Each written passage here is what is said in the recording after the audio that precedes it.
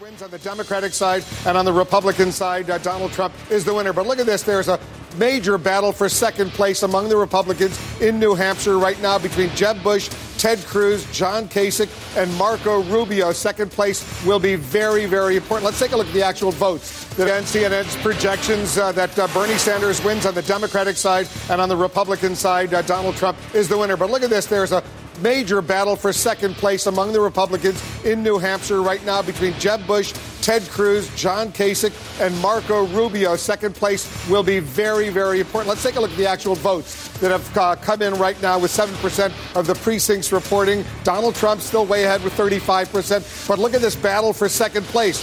John Kasich, the Ohio governor, 16%.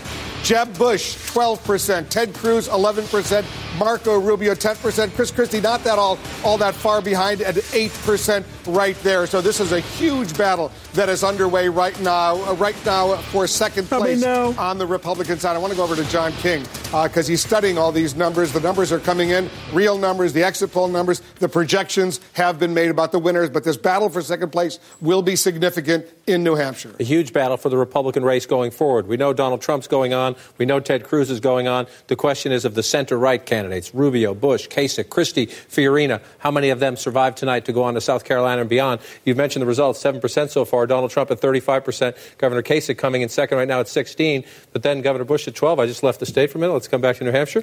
Governor Bush at 12%.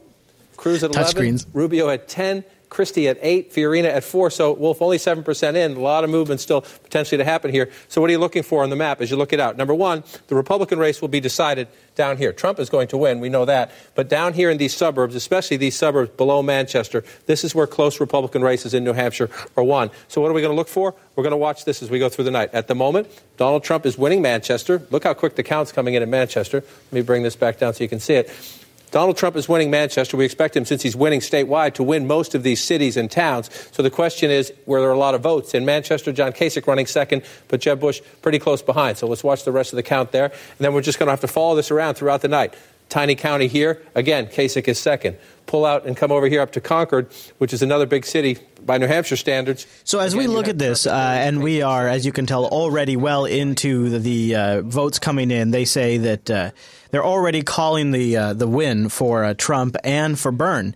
In fact, Fox News and CNN have both already made that call as we're recording the show right now. Things are up and running. Here's the news announcement about Donald Trump from Fox News. It's 8 p.m. in New Hampshire. Polls are now officially closed across the state, and Fox News can now project that Donald Trump will win the Republican presidential primary based on Fox exit polls and early voting returns. In the all-important battle for second place on the Republican side, Ohio Governor John Kasich is currently slightly ahead of Texas Senator Ted Cruz. Jeb Bush is coming in number 3 here. So this is the really interesting thing. I don't think any of us are all that surprised by Trump winning on the Republican side and Bernie winning on the Democrat side. What I am really curious to see now as the evening evolves is where does Marco Rubio and Chris Christie sort of wind up? And Cruz, too, as well. Cruz is something to watch, I think, particularly someone to watch. But John Kasich, I don't find his win here to be particularly interesting because this is where Kasich has put in all of his efforts, all of his resources is in New Hampshire. So he better do well here. The problem is what happens after this. Florida Senator Marco Rubio and former Florida Governor Jeb Bush, although it's too early to say in what order these four will finish tonight. And there you see the numbers on the screen. Again, this is exit poll numbers and raw vote total in. There's only 4% in there. Trump's victory, while expected, is a comeback of sorts for the real estate mogul. Last week, of course, he was beaten by Ted Cruz in Iowa. He regains his front-runner status in a crowded field that now places even greater importance on who will finish second, third, even fourth tonight. You have Kasich currently in the second position, but as far as the others, they are bunched up in third. And the other interesting... Rubio took a real pounding here, and of course now we're waiting to see who sort of becomes the establishment candidate, and everybody thought that was going to be Rubio, although really depending on how he does here in New Hampshire could have a big impact on this. This could be an extremely critical race for Rubio and Cruz. And also Jeb to a degree, but I think for Rubio and Christie, it's the most interesting. Late in the game, right? Or were they going in relatively early? On the Republican side, we saw a little more of late deciders than we did on the Democratic side. The Democratic side was a little more... And who did they break for? And they went for Donald Trump, I do believe. on the Republican side, and Bernie Sanders obviously doing very well on the Democratic side. Right. You can tell they're running by the seat of their pants here. When you think about it, as everybody says, a major, major win for Donald Trump and for Bernie Sanders. Except for one that was totally predicted. Candidates, Anderson, this is a moment both of these candidates clearly have been waiting for. They will relish it. We're anticipating they will be delivering victory speeches relatively soon. And no breathe. doubt about it. And concession speeches from Hillary Clinton. And, of course, the battle, though, for second place and third place on the Republican side is a fascinating one to watch. And the numbers right now, obviously too close to call. Yeah, it's really too close to call. It is a muddle. I think the big question everybody is asking tonight is this question of Marco Rubio. And can he distinguish himself tonight? We did hear in the exit polls that the debates mattered. Yeah, 67. In New Hampshire, Wolf.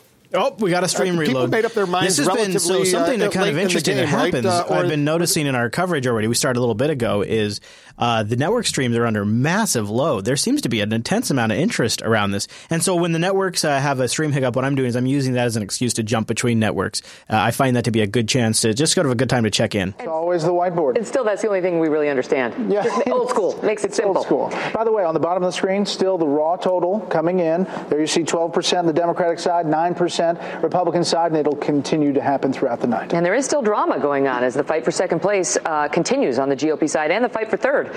Coming up, we'll have analysis from Charles Krauthammer and John Sununu. Our live coverage from Manchester continues next. And the reports are coming in right now at 12% as far as the networks are concerned. And Google is something kind of interesting right now, too. You can go into Google and you can type in New Hampshire and you can start just type Pry. And when you start to type New Hampshire Pry, it'll start giving you the results of the polls in real time. They've gotten a good feed, too. Google is hooked in. And what's interesting is I haven't seen a lot of coverage about that particular aspect, but I remember during Iowa, we saw a lot of coverage of Microsoft's involvement. So for some reason, the Google involvement isn't getting as much attention this time around. I'm not quite sure if that's just maybe because there wasn't a deal struck or what. So as we are approaching here, we do have a few topics to cover with you guys. Why don't we cover a couple of interesting things in the Bitcoin market? Now, we don't talk a lot about Bitcoin on the show, but every now and then a couple of stories develop that seem like they might be worth following on the Unfiltered program. So while we wait for more results to come in, I bring you this. The European Commission is gearing up for a fight against terrorists by targeting their financing. EU politicians are calling for more control over the circulation of virtual currencies. The Commission wants them to be covered by the Anti-Money Laundering Directive, a decision which will put an end to the anonymity of clients. Ewan O'Neill asked Jeffrey Albert Tucker from the Foundation for Economic Education if it's a viable plan. There have been many studies on this subject about the use of Bitcoin for nefarious purposes, and it turns out that this is wildly overblown. That the only currency, the currency that's most often in the world used for funding terrorist groups and nefarious, drug deals and that sort of thing, is called the U.S. dollar. Actually, it's not a cryptocurrency at all. Just turning away from Bitcoin for a moment, Germany is planning to limit cash transactions to €5,000. As it says, it's trying to curb money laundering and the financing of terrorism with that move. Is that going to make it easier for the government to stem illegal money flows? I seriously doubt it, because criminals always find a way. This kind of thing actually hurts regular consumers. People need to get their money out of the banking system when trouble arises. And I think if you've been around, lived in the financial realm for the last 10 to 20 years, you know that really these government systems aren't to be trusted. And they need that kind of, how would you say, that check on their power.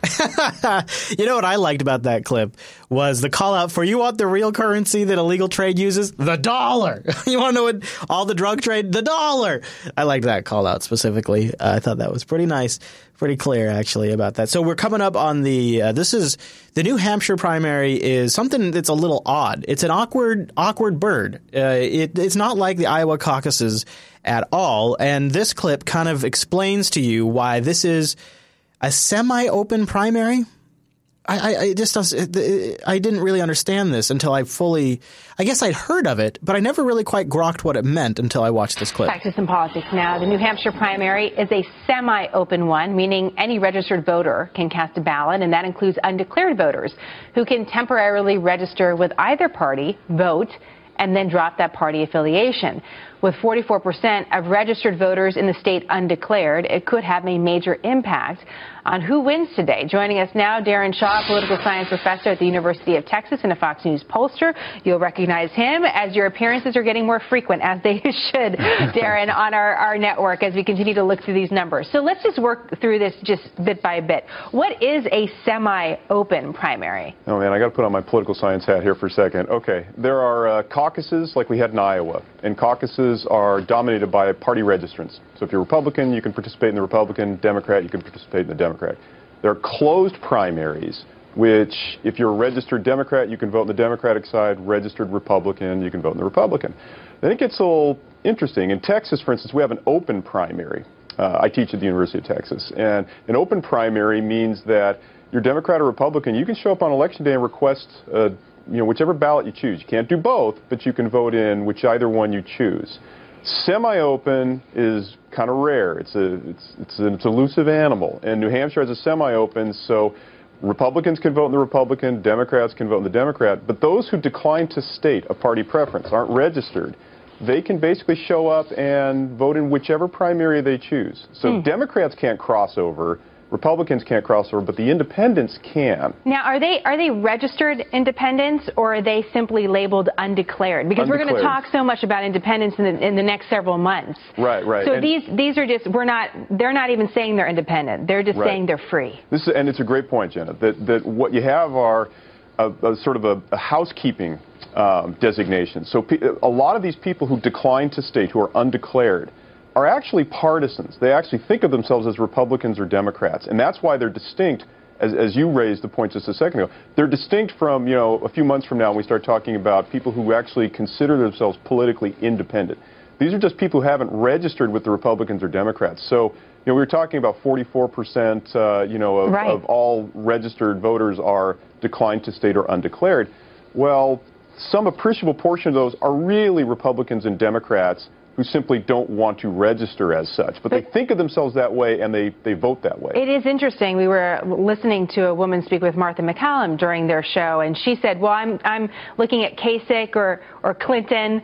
And she, it didn't matter. It wasn't, upon party lines that she was looking at the candidates. She was looking all over the place, which makes New Hampshire interesting because she could decide last minute to vote for either party if she is in part that undeclared voter section. What are you going to be watching tonight, Darren? As we're getting the numbers, and we're going to get some numbers in throughout the day, but really 7, 8 o'clock tonight's when we're going to get the good stuff.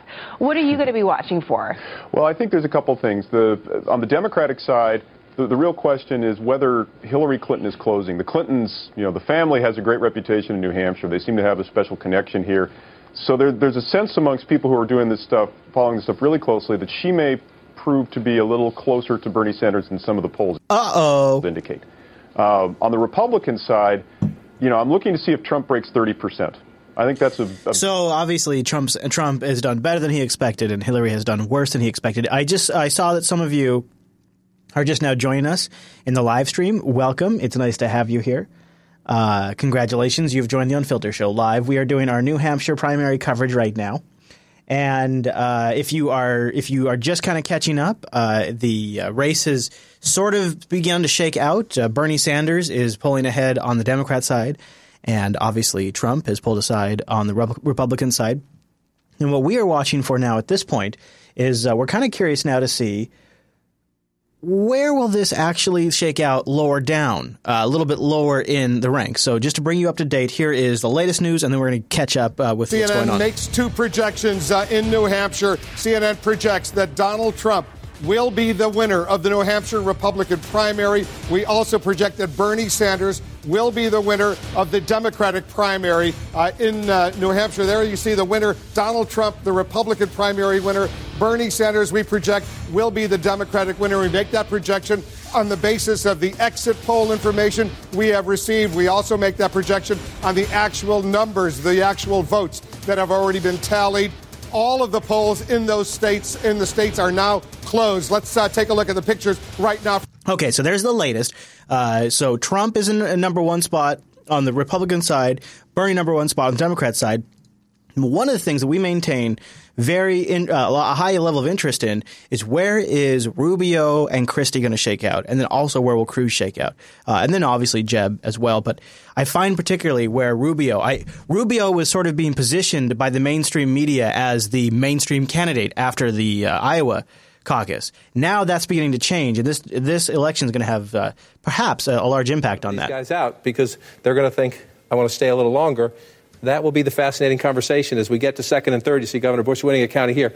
If this holds up, you know he's staying, you know he's going to stay, and you know he's going to stay. So the choice of who's the mainstream establishment alternative to Trump and Cruz, New Hampshire's not going to settle that fight. Yeah, it's obviously a huge battle underway now for second and third place. I want to go back to Jake and Dana as we're watching what's unfolding. This battle for second place is really, really significant. It is the area, the more evangelicals. Oh, no, this stream Cruz. Look at that. It's happening more and more, isn't it? Donald Trump benefits from the crowded field right now. I'm going to reload that stream because I actually want to hear their thoughts on that. The establishment candidate between Jeb Bush, Chris Christie, John Kasich, and Marco Rubio. We thought we were going to get clarity tonight. I think it's getting more muddled. Who do you think has the most at stake of those four tonight? Well, I actually think all of them have a lot at stake. But for John Kasich especially, he's been saying if he gets smoked here, he's leaving. But the reality is, if he doesn't do maybe two or three, second or third place, it's going to be very hard for him to continue. He's going to South Carolina no matter what, but he is pretty much out of gas, meaning money, and they need to put more gas in the tank. If he does well, and second place for this establishment lane is well, he'll get more money. And they do have, even though not a lot of people are talking about it, they do have a plan. Indeed, and obviously Donald Trump is the W for the night, and wow. what an amazing somebody should get a counter going. Their stream is just a mess. And again, I have noticed it's been getting progressively more and more interest. Also on Twitter, it seems to be really picking up. The one event in the debate, the hit that was put on Rubio by Christie, who incidentally appears not to have been helped. It was something like a suicide attack. But the others have been helped. But the one who's helped the most is Trump, because now you have a muddle among the so-called mainstream lane. It's easy to see four of them. There it is again, mainstream lane. Possibly you guys noticing four that? Proceeding. And as we saw with the late deciders, Rubio won them in Iowa, which gave him a strong kick. But he lost them in New Hampshire, lost by 8 points to Kasich. Imagine if those numbers were switched, Kasich and Rubio. He would likely be number two now and have them. It is the one event in the debate. So I go back to what I go back to right now by Christie. Is after the Iowa caucus, Rubio came out and he gave this massive third place speech. This real like, we have done it. This is a moment for conservatives. We're going to take back the White House. We're going to defend it from Clinton. And then he went into the debates where he kind of got destroyed. He kind of got beat up on quite a bit. And I don't know if you guys got a chance to catch that, but I think I want to play a little bit of that for you and see maybe if you kind of agree with me that after his performance there, the game is completely changed for Rubio. Stay on the issue of readiness to be president and experience and questions about you being a first-term senator. Governor Christie warning voters here in New Hampshire against voting for another first-term senator, as America did with Barack Obama in 2008, arguing that you are, quote, not ready to be president of the United States. And Senator Santorum, who we all know dropped out of the race just this week and endorsed you, had a hard time when asked on national television listing your accomplishments as senator. Tonight, what are your accomplishments in the Senate that demonstrate you're ready to be president of the United States? Well, let me say, from protecting the people of Florida from eminent domain abuse, to bringing accountability to the VA, to the Girls Count Act, to sanctioning terrorist groups, I'm proud of my service in the United States Senate and before that in the Florida legislature. I will say, if politics becomes, and the presidency becomes about electing the people who have been in Congress or in the Senate the longest, we should all rally around Joe Biden. He's been around 1,000 years. He's passed hundreds of bills. And I don't think any of us believe Joe Biden should be president of the United States. And let's dispel once and for all with this fiction that Barack Obama doesn't know what he's doing. He knows exactly what he's doing. Barack Obama is undertaking a systematic effort to change this country, to make America more like the rest of the world. That's why he passed Obamacare and the stimulus and Dodd-Frank and the deal with Iran. It is a systematic effort to change America. When I'm president of the United to re-embrace all the things that made America the greatest nation in the world, and we are going to leave our children what they deserved, the single greatest nation in the history of the world. Senator Rubio, thank you. I do want to ask Governor Christie. Governor Christie, you said, fool me once, shame on you. Fool me twice, shame on me, when it comes to electing a first-term senator. You heard Senator Rubio make the case that he does have the experience. Your response? Sure. First, let's remember something. Every morning when a United States senator wakes up, they think about what kind of speech can I give or what kind of bill can I drop. So when he starts here, I thought, okay, typical Christie blowhard nonsense. He usually turns me off quite a bit when he opens his mouth, which wasn't always the case with Chris Christie, but it has been for the last 6 months or so. So he gets his typical Chris Christie blowhardness out of the way, and then I think he begins to demonstrate chops like no other politician has up on stage right now. Every morning when I wake up, I think about what kind of problem do I need to solve for the people who actually elected me. It's a different experience. It's a much different experience. And the fact is, Marco, you shouldn't compare yourself to Joe Biden. And you shouldn't say that that's what we're doing. Here's exactly what we're doing. You have not been involved in a consequential decision where you had to be held accountable. You just simply haven't. And the fact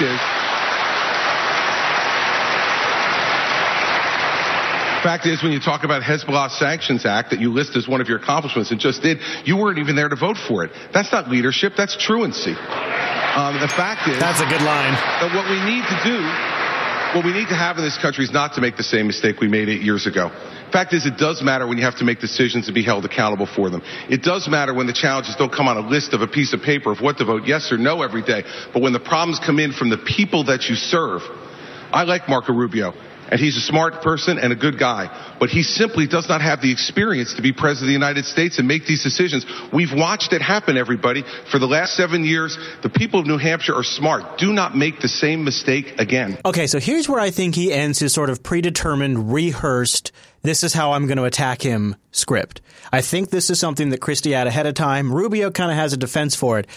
I would ask you, chat room, if you think after this moment, is Chris Christie, is he, what am I? I'm drawing a blank here. Is he dancing on his feet? Is he actually responding, or was this something that was rehearsed? Because where he goes from here, I think may be one of the deepest blows to the Rubio campaign we've seen yet. If I may respond, I was meant Senator Rubio. So improvising, yeah, thank you. So now Rubio's going to do his standard response, and what I am asking you is, after Rubio's standard response here, what Christie comes back with, was this planned, or was this just improvised on the moment? Because if that was, he's got some of the best debate chops I think I've seen for a while. Well, I think the experience is not just what you did, but how it worked out. Under Chris Christie's governorship of New Jersey, they've been downgraded 9 times in their credit rating. This is a problem.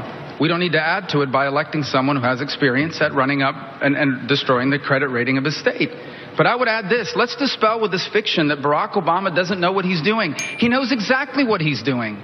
He is trying to change this country. He wants America to become more like the rest of the world. We don't want to be like the rest of the world. We want to be the United States of America. And when I'm elected president, this will become, once again, the single greatest nation in the history of the world, not the disaster Barack Obama has imposed upon us. Senator Rubio, thank you. I do want to bring in Governor Bush on this. Hold on because you've made this. Excuse me. If you'd like to respond to the economic... I think he directly mentioned me in my record in there, so I think I get a chance to respond. You see, everybody, I want the people at home to think about this. That's what Washington, D.C. does. Now that right there, man, that's deep. That's a deep cut. Just to start right there. The drive-by shot at the beginning with incorrect and incomplete information, and then the memorized 25-second speech that is exactly what his advisors gave him. See, and everybody at home knows that's the truth. I mean, so when you start talking like that, you're appealing to that Trump crowd that likes it when you just say it as it is. See, Marco, the thing is this.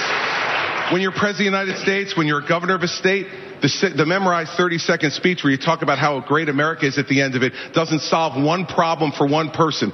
So he said 25-second speech earlier, and now he just said 30 seconds. So now I'm starting to think this was improv. They expect you to plow the snow. They expect you to get the schools open. And when the worst natural disaster in your state's history hits you, they expect you to rebuild their state, which is what I've done. None of that stuff happens on the floor of the United States Senate. It's a fine job. I'm glad you ran for it, but it does not prepare you for president of the United States. And he does a decent way of being respectful of the Senate position there while still also really kind of calling out for what it is.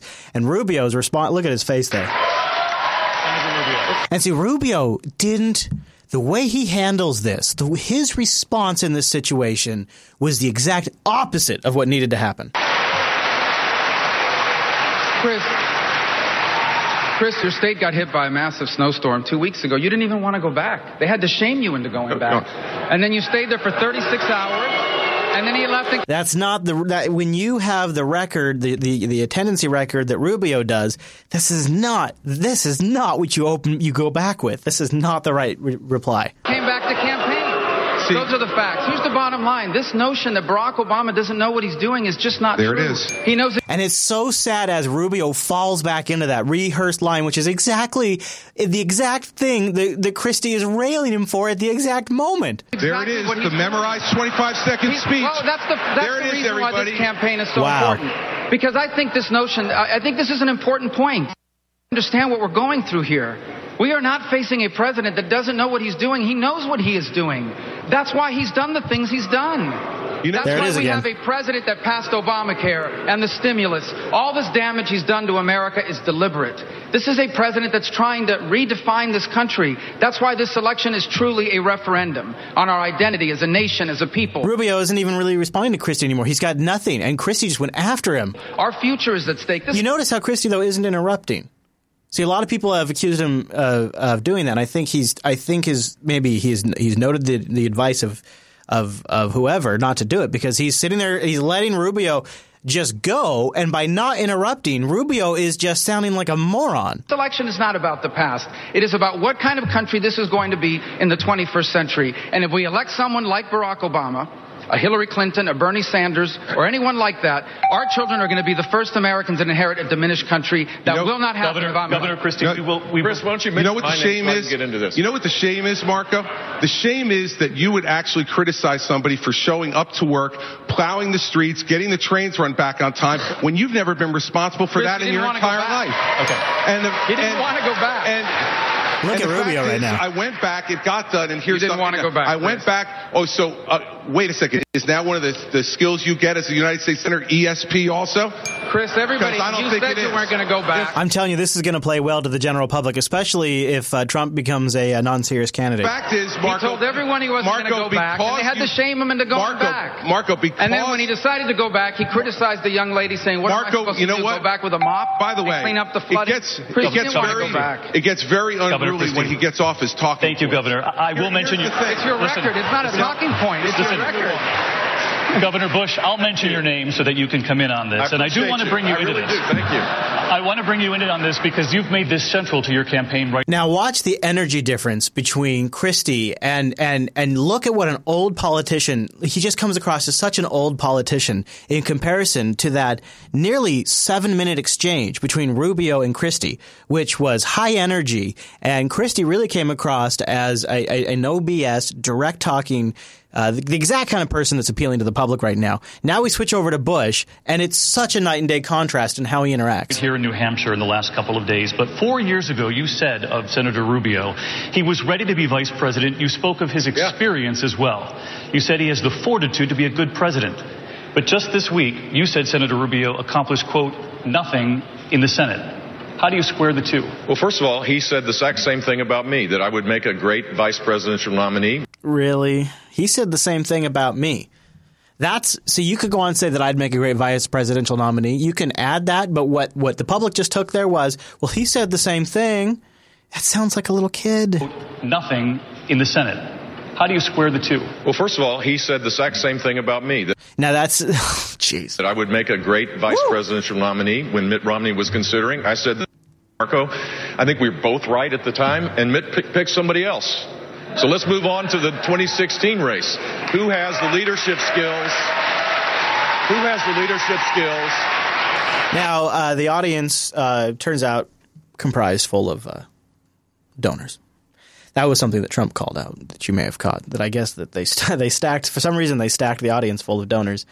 Now there was so this is why I find where Rubio lands and where Christie lands extremely interesting after New Hampshire, because I can't really see the legitimacy of a Rubio campaign, and I think Chris Christie at least has. When I look at the debate stage, I would like to see a Bernie Sanders or Hillary Clinton debating Chris Christie.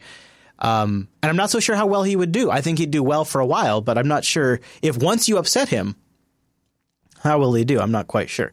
Now, there's also this shenanigans going on right now about Ted Cruz doing a little sabotage. I want to tell you more about that, but let's check in right now with the reporting. So Trump is a clear winner right now, pretty far and above.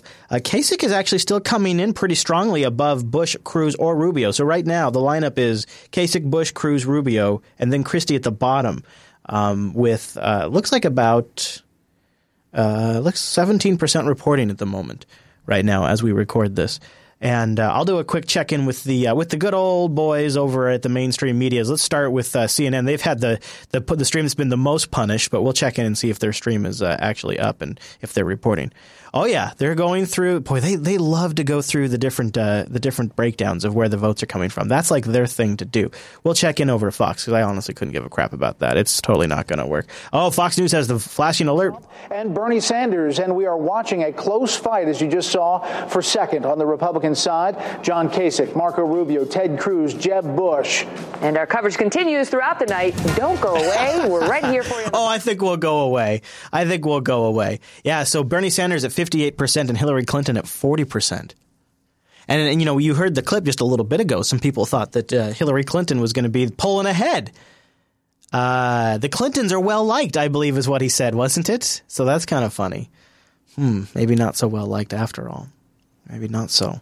All right, so we'll continue on while we wait for more results to come in. So let's talk about this Cruz thing. And I don't know if you've heard about this, but during the Iowa caucus, the Cruz campaign was behind a calling campaign to go around and spread some lies and rumors that you might say sent some votes his way for Iowa and gave his campaign the big boost it needed to get to the number one position. And the Cruz campaign used some CNN reporting to substantiate these calls. But it turns out they exaggerated a little bit, and CNN wants to go out of their way to let everybody know they never claimed these things and that the Ted Cruz campaign is lying, which I think is rather historically notable that a news network is coming right out and saying that candidate is lying. We didn't say that. At no time did CNN say that Ben Carson was dropping out of this race? Not online, not on air, not anywhere. So they did have some reporting that Carson, you know, it's funny. I remember watching this while we were doing the show, or while we were prepping for the show. I was looking at Twitter, watching this all live and following different Twitter reports, and people were talking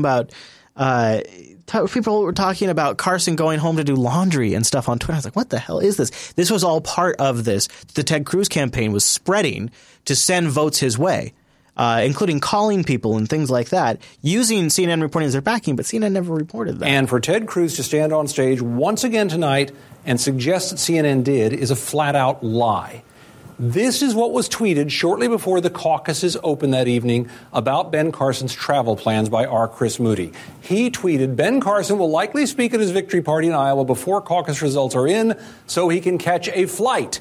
Then he added, Carson won't go to New Hampshire, South Carolina, but instead will head home to Florida for some R&R. He'll be in D.C. Thursday for the National Prayer Breakfast. And then this.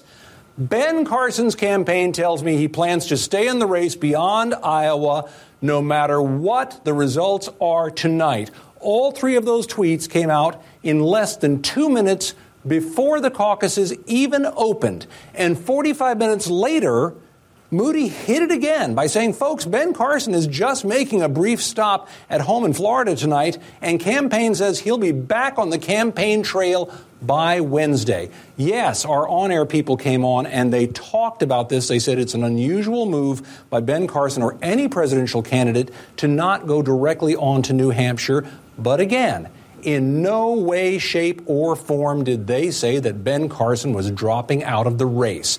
Executives from CNN have been over this timeline with people from Cruz's campaign. The campaign has been called out for its dishonest handling of this information by Politico, PolitiFact, The Washington Post, and many others. And yet, once again, Ted Cruz stood on stage tonight and suggested that somehow this is based on what CNN did, and all CNN did was report the facts. His claim is false. It was false from the get-go, and it remains false. Now, aside from that, you can find out many of the other things we checked in tonight's debate by going to CNN.com/realitycheck. Wow. Talk about making an enemy with an entire news network. Can you believe that? Like, that is some serious gambling with your popularity, because not only are you gambling with the news network, but then that was a dirty tactic to call Carson's supporters and say that he's pulling out of the race. That is just all kinds of awful. I find that to be shocking that they got away with that. Let's give a little attention to the Jeb Bush campaign. We haven't talked a lot about Jeb Bush, and I think he was expecting to get at least spot number 2, but right now he is coming in below Cruz. Cruz is coming in at 3rd right now. He's moved up quite a bit, and Bush is at 11.5%, Cruz 11.6%. So it's pretty tight between Bush and Cruz, and then Kasich's at 15.9%. So let's give a little attention to the Jeb Bush campaign real quick. We saw him a moment ago, Jeb Bush today making a final push in New Hampshire. A solid finish here could breathe new life into his campaign, and he knows that. I've been written off. I've seen obituaries written about myself, and like the guy from the town hall meeting, I'm still alive. Tim Miller has been working the case here for Jeb Bush, communications director here in studio. Nice to see you. Hey, thanks, Bill. So let's communicate how you think you're going to do today. Go. Well, I think, as Marco might say, I think we can dispense with the notion that this campaign is over, or is not a competitive race. It certainly is going to be an extremely competitive, deep field, and we feel good. We have the best ground game. Look at this everybody buzz out there. That's the Jeb. That's the Jeb buzz. I thought they got rid of the Jeb slogan. The Jeb with they had the decals. Hey there, buddy. Hey man. So I'm getting situated here. Have you been following in your route up here about what's going on right now where we're at? So I one of the things you got to realize is if Obama doesn't realize what he's been doing for the past 8 years, he knows exactly. He knows exactly what he's doing. Yeah. So we're waiting. At this point, we are awaiting victory speeches from Donald Trump and Bernie Sanders. All right, I'll be able to get some of those online. I am personally also looking forward to the Hillary Clinton speech about not winning. That's gonna, okay. What do you call those? Your concession speech? Or? Yeah, well, it's not really a concession because if you don't realize what she's been doing for the past 8 years, she knows exactly what she's been doing. Okay, all right, okay. Sorry. I know. So that Rubio just got. I mean, Christie just tore into him. But you know what? That's totally fair game. And you know what? After the 3rd, 4th time, you know what? I give major kudos to Christie for jumping in there and going, you know what? Stop. And good for him. Concession speech. Here, CNN is covering right now Hill Dog's concession. But Jake, I can tell you she is en route here to deliver a speech, but a very different kind of speech than she, of course, wanted to give. Now, there are signs of life here at this rally. You can probably see behind me. That was not the case a few moments ago. They turned on some pretty loud music and are getting the crowd fired up. Oh, man, they're going to get us pulled down playing that, aren't they? Oh, the music. Fair use. Does that work? Can you just do that and YouTube won't get you pulled down? So Hill Dog is en route to do her concession speech, which honestly I'm looking forward to, which means we're going to get that before the Bernie speech. I'll be able to flip around because I have the. You're going to flip it and reverse it, yeah. Now Chase is here. We'll get some more streams up, so we'll have some more backup streams, and I'm going to tune in over to the boys over at Fox, and also be curious if you want to pull up maybe MSNBC and see what Brywise is up to. I can definitely get that for you. I would love to see how Brywise is doing. In the meantime, though, let's go to my number 2, my fave, my gal, Megyn Kelly. Oh, they just took Megyn off. Is this how the 5 works? No. This is how I'm asking your indulgence. That I'm struck that Christie's the guy who put the knife in, and he didn't get any benefit from it. Doesn't look like it. Both. So, somebody was saying he pulled a Jeff Gillooly. Remember him? Yes, I do. So they're talking about how Chris Christie doesn't seem to have gotten a boost by his attack on Rubio, which I guess is kind of an interesting point, isn't it? Yeah. We got Bri Y. Oh, Bri Y with, I'll bring up Bri. From either Trump or Sanders headquarters. So they're there. All right, we'll keep an eye on there. It's good. I'm glad we got Bri Y now. So Bri Y, maybe we'll pull in their stream when they go to Hey, Rand Paul, 1%. Nice job for him. Yeah. Boy, you think I wonder how Carson's going to do. We'll see. How Carson right now? Carson is 2.4%. So yikes. So now obviously we know Bush has a lot of money. And he will not, jump out right away because, he needs to make sure he tries to get his investors a good return on their investment. And something to consider about a lot of that money, Chase, is that means that he is already financing his next game in every other state. So when you take somebody like Kasich, right, who's doing pretty well in New Hampshire right now, he's coming in right below Trump. Well, they spend everything they have on New Hampshire. They went all in, right? This is one of many game plans that Jeb Bush has going on right now because of that money he has. Same with the dog. One of many game plans she has going on. So I was just covering a little bit just before you got in. I was covering a little bit of the GOP debate and sort of how Christie went in on Rubio. If you want to watch for the Hill Dog's concession, I have a little bit of highlights from the Democrat debate, too, where they talked about the top security threats that we covered last week that were facing the U.S. And Sanders says it's not Russia. It's not Russia. And Clinton says it's Russia. Sanders says, no, it's not Russia. It's North Korea. So we'll play a little bit of this clip because it's an interesting little comparison on the two Democrat candidates' national security outlook. Democratic presidential frontrunner Bernie Sanders has taken on the U.S. establishment's claim that Russia is one of America's top threats. He went head-to-head then with rival nomination seeker Hillary Clinton in the latest debate. RT's Gunnar Chichakan listened in. On foreign policy, the candidates were asked to identify the top security threats for the United States. 3 countries, North Korea, Iran, Russia. How would you rank them in order of their threat to America's security right now? Starting with the biggest threat. ISIS, you forgot one. No, Secretary of Defense Ash Carter this week picked one of those 3, and he has said Russia was basically the most important national security threat, sort of reorienting the defense and the challenges to that. Do you agree with his decision? No, I don't. I worry very, very much about an isolated country. That's what makes me nervous. Russia lives in the world. China lives in the world. North Korea is a very, very strange country because it is so isolated. Former Secretary of State Hillary Clinton, on the other hand, did not dispute Ash Carter's ranking of Russia as the biggest threat for U.S. national security. What Secretary Carter is looking at is the constant pressure that Russia is putting on our European allies, the way that Russia is trying to move the boundaries of the post-World War II Europe, the way he is trying. Now watch how she goes from they. She's talking about Russia, the way they. Now she's saying he all of a sudden. She starts saying he, which must be Putin. Trying to set European countries against one another, seizing territory. She added that to counter Russia, the U.S. needs to send more armor to Europe. And generally, she sounded more militaristic than Bernie Sanders. Meantime, the latest poll from New Hampshire suggests Sanders has a 15% lead after that debate, which didn't just focus on foreign policy. Of course, the two Democratic candidates traded blows over the role of big business in U.S. politics and who made favors. If we do not get a handle on money in politics and the degree to which big money controls the political process in this country, nobody is going to bring about the changes that is needed in this country for the middle class and working families. I think it's time to end the very artful smear that you and your campaign have been carrying out in recent weeks. And let's talk about the issue. And then Bernie's like, let's talk about the issues. So we are also, while we're playing this clip, hi there. Oh, hi. Look, I'm wearing my Linux Unplugged swag, everybody.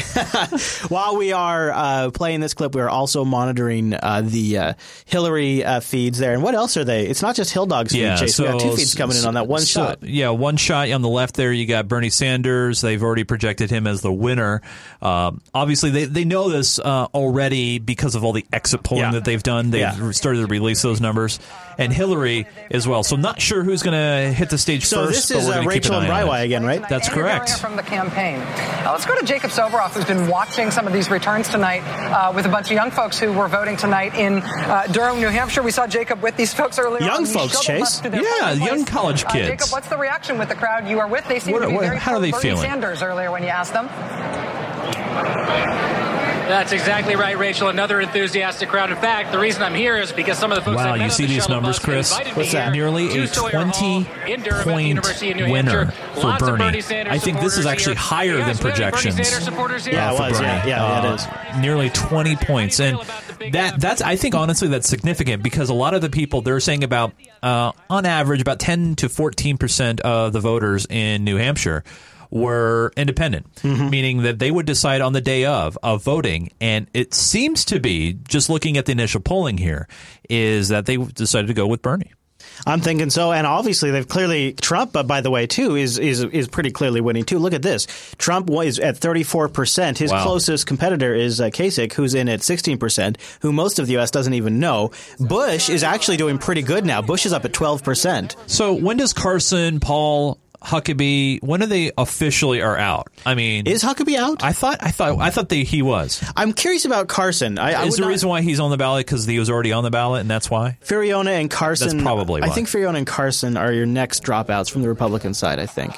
In this poll, in this exit poll, the people who say they wanted someone who tells it like it is, or this equality, 62% of those the tell it like it is voters chose Donald Trump. He just blew everybody away. He blew everybody away on core, everything. That is the core like of it his is appeal. voters. Yeah, but this one is really noteworthy. Can bring change as the other, and those two are the two most important qualities for a majority of. I would agree. Can bring change. Let's go over to Breiwei and see what they're talking about. Yeah, Breiwei's talking to a guest right now.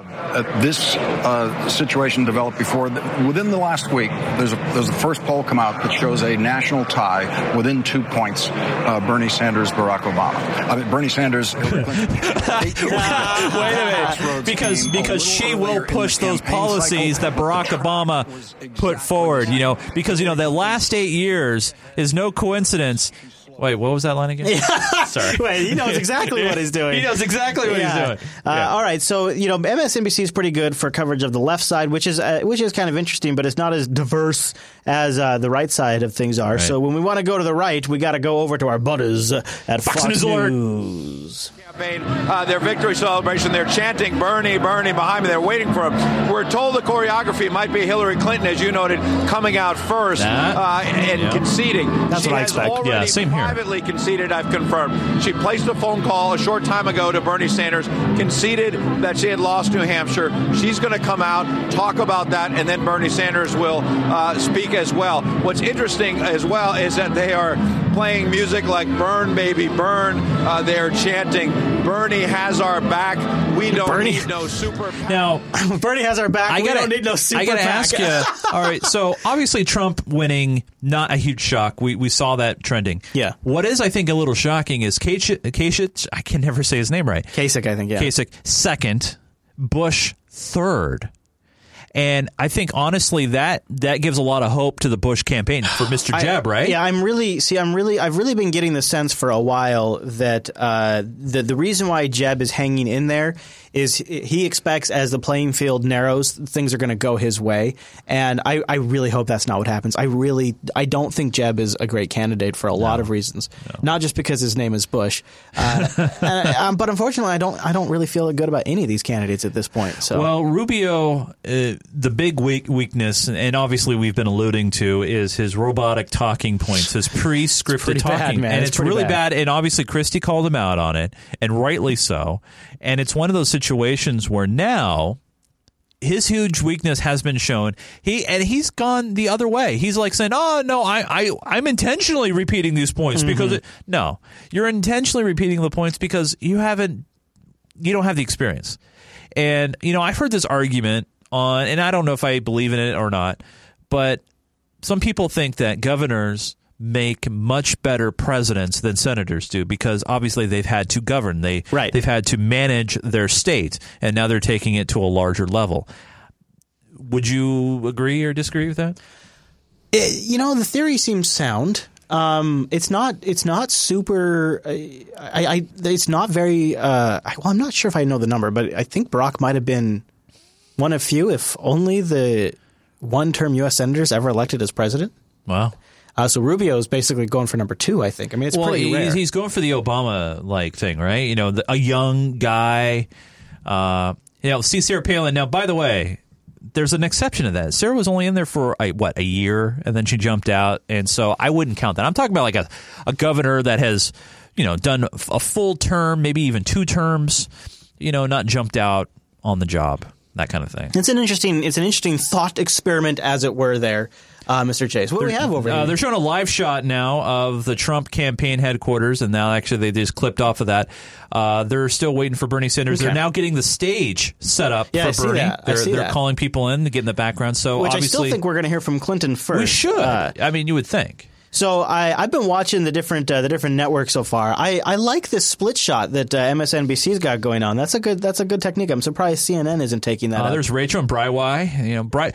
So do you think Breiwei's going to make his way back to network TV? Maybe when we get towards the presidential campaign. I mean, maybe we need to make a Breiwei prediction. I think that's his hope, right? Oh, you think? Well, you think like by the time that we have our 2 candidates, then they bring Breiwei in, or maybe the ratings are coming up a little bit since Breiwei is now on MSNBC. I don't know. I got an idea, Chase. They look good together. I got a crazy idea. You want to hear my crazy idea? Are you taking us down this road once again? This road that let's put it to a smells. Poll. Let's put it to you're going to do a poll? No, I don't have a bacon. I say we put it to a poll. All right, fair enough. I'll create a straw poll. All right. Oops, that's not what I was trying to copy paste. I'll put a straw poll together. All right. I'll ask the chat room. Is Breiwei going to make it back to mainstream television? Mainstream. Will Breiwei come? Will he make a comeback? We'll put it to the chat room and we'll get a little vote going and see. I think it's an easy yes. It's just a matter of time. I think he will come back to. Wait, and by the way, you don't consider MSNBC mainstream? Well, you know what I mean. Like, actually, I know network. I mean, networks that get watched. Networks that get watched is what I mean. Yeah. All right. Well, let's. While I put together that straw poll, why don't we tune into CNN? I believe it is printed on coffee cups with her name under it. Oh, that's not CNN. That's MSNBC. We expect him to make a passing reference to Marco Rubio, which in some ways is a slap in the face by not even acknowledging him too much, and that's what we expect from him to say tonight. But most importantly, heading into South Carolina. I don't find either one of their coverages to be particularly compelling right now, so I want to run something past you.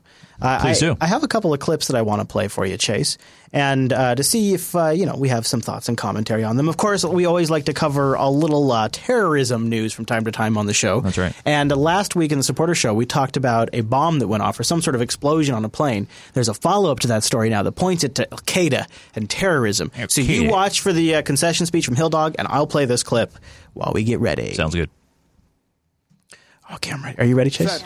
Camera 2. Now reporting he's on hold on, Chase. We got a wolf. We have a wolf spotting. Wolf update.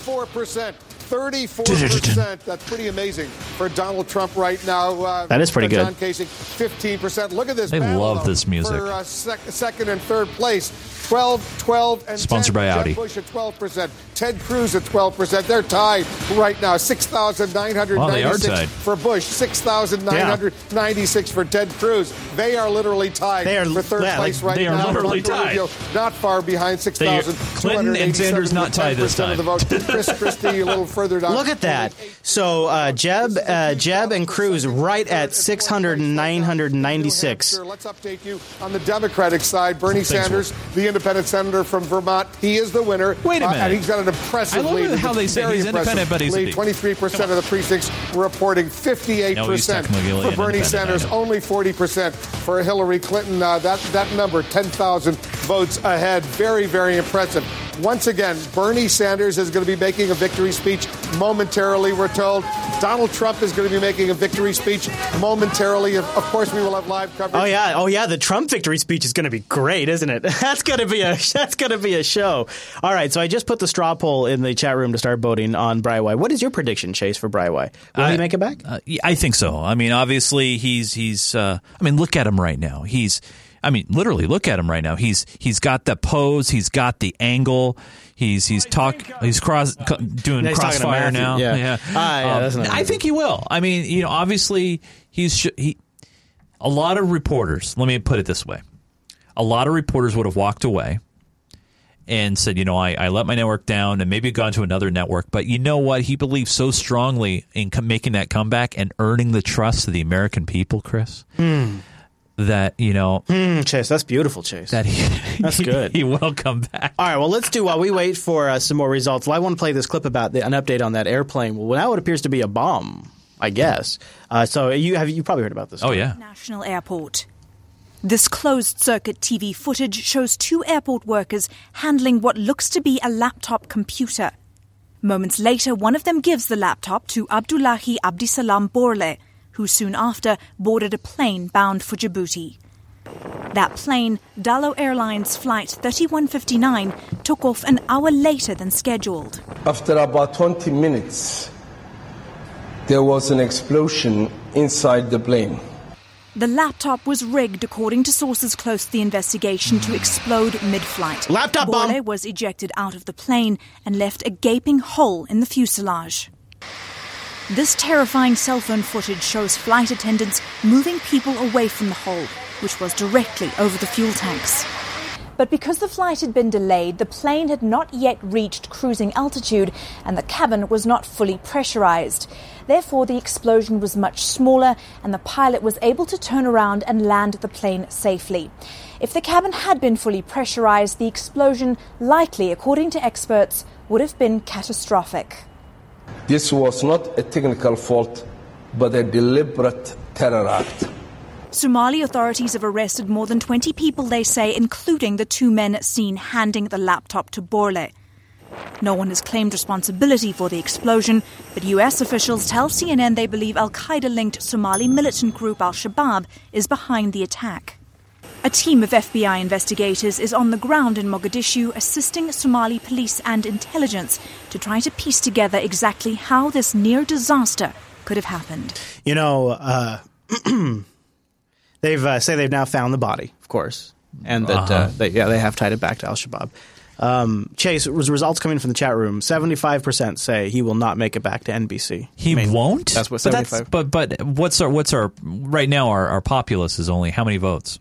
It's still coming in at they're still coming in a broad 8 votes because I just put it in the chat. We need more. I think he's you could call it like CNN calls it. All right, Chase. So as the evening progresses, projection. Yeah, we'll do a little unfiltered projection here. As the evening progresses, chat room, I'd love to hear your thoughts on the whole clown show that is the 2016 presidential race. You can call us. What? Yeah, I'll start taking calls right now. You have a phone? 1-877 what? Toll free? 347-0011. 1-8. Do they call number 5 and they get a free Trump poster? I don't think anybody's going to call. 1-877. now people are going to call 347-0011. If you want to give us your thoughts on all of the shenanigans that are happening right now. So how are these calls coming through? Noah set up a Linux Asterisk box to handle calls. Oh, I love Asterisks. Yeah, and you got an 800 number and everything? Yeah. Look at you. Yeah, well, we want to make it possible. Can you get more than one call and line them up or no? Yeah, in fact, the way we had Rotten Corpse offered to screen the calls and then he lines them up into a queue for me and I can take them, but I just figured since we probably won't get many calls, we could just take them live if we needed to. Wow, you've just basically tempted the whole listening public now to troll us. Yeah, well, we'll see. Most people like to prefer to just be passive and watch, but if somebody has a strong thought on maybe where Rubio's going to shake out or Christie's going to shake out or where things are going for... So give us a call, 877-347-0011. Call now and you can go to the gun show. Or any Brywise insights as well. Now, Megan's back up to chat with her panel. Megan. And let's tune in there. The significance of this, Chris? Well, nothing. But it's nothing. We love doing it. I mean, we got to warm up somewhere. Why do you say that? No, look, in 2012, Mitt Romney won the state by but he won the state by a stouter margin even than Trump is on his way to doing. Hello, you're on Unfilter. Who are we talking to? This is Sweet Lou. Hello, Mr. Lou. What do you think of the clown show so far tonight? Have you been watching it? Well, I've been watching clips and pieces of it. Yeah.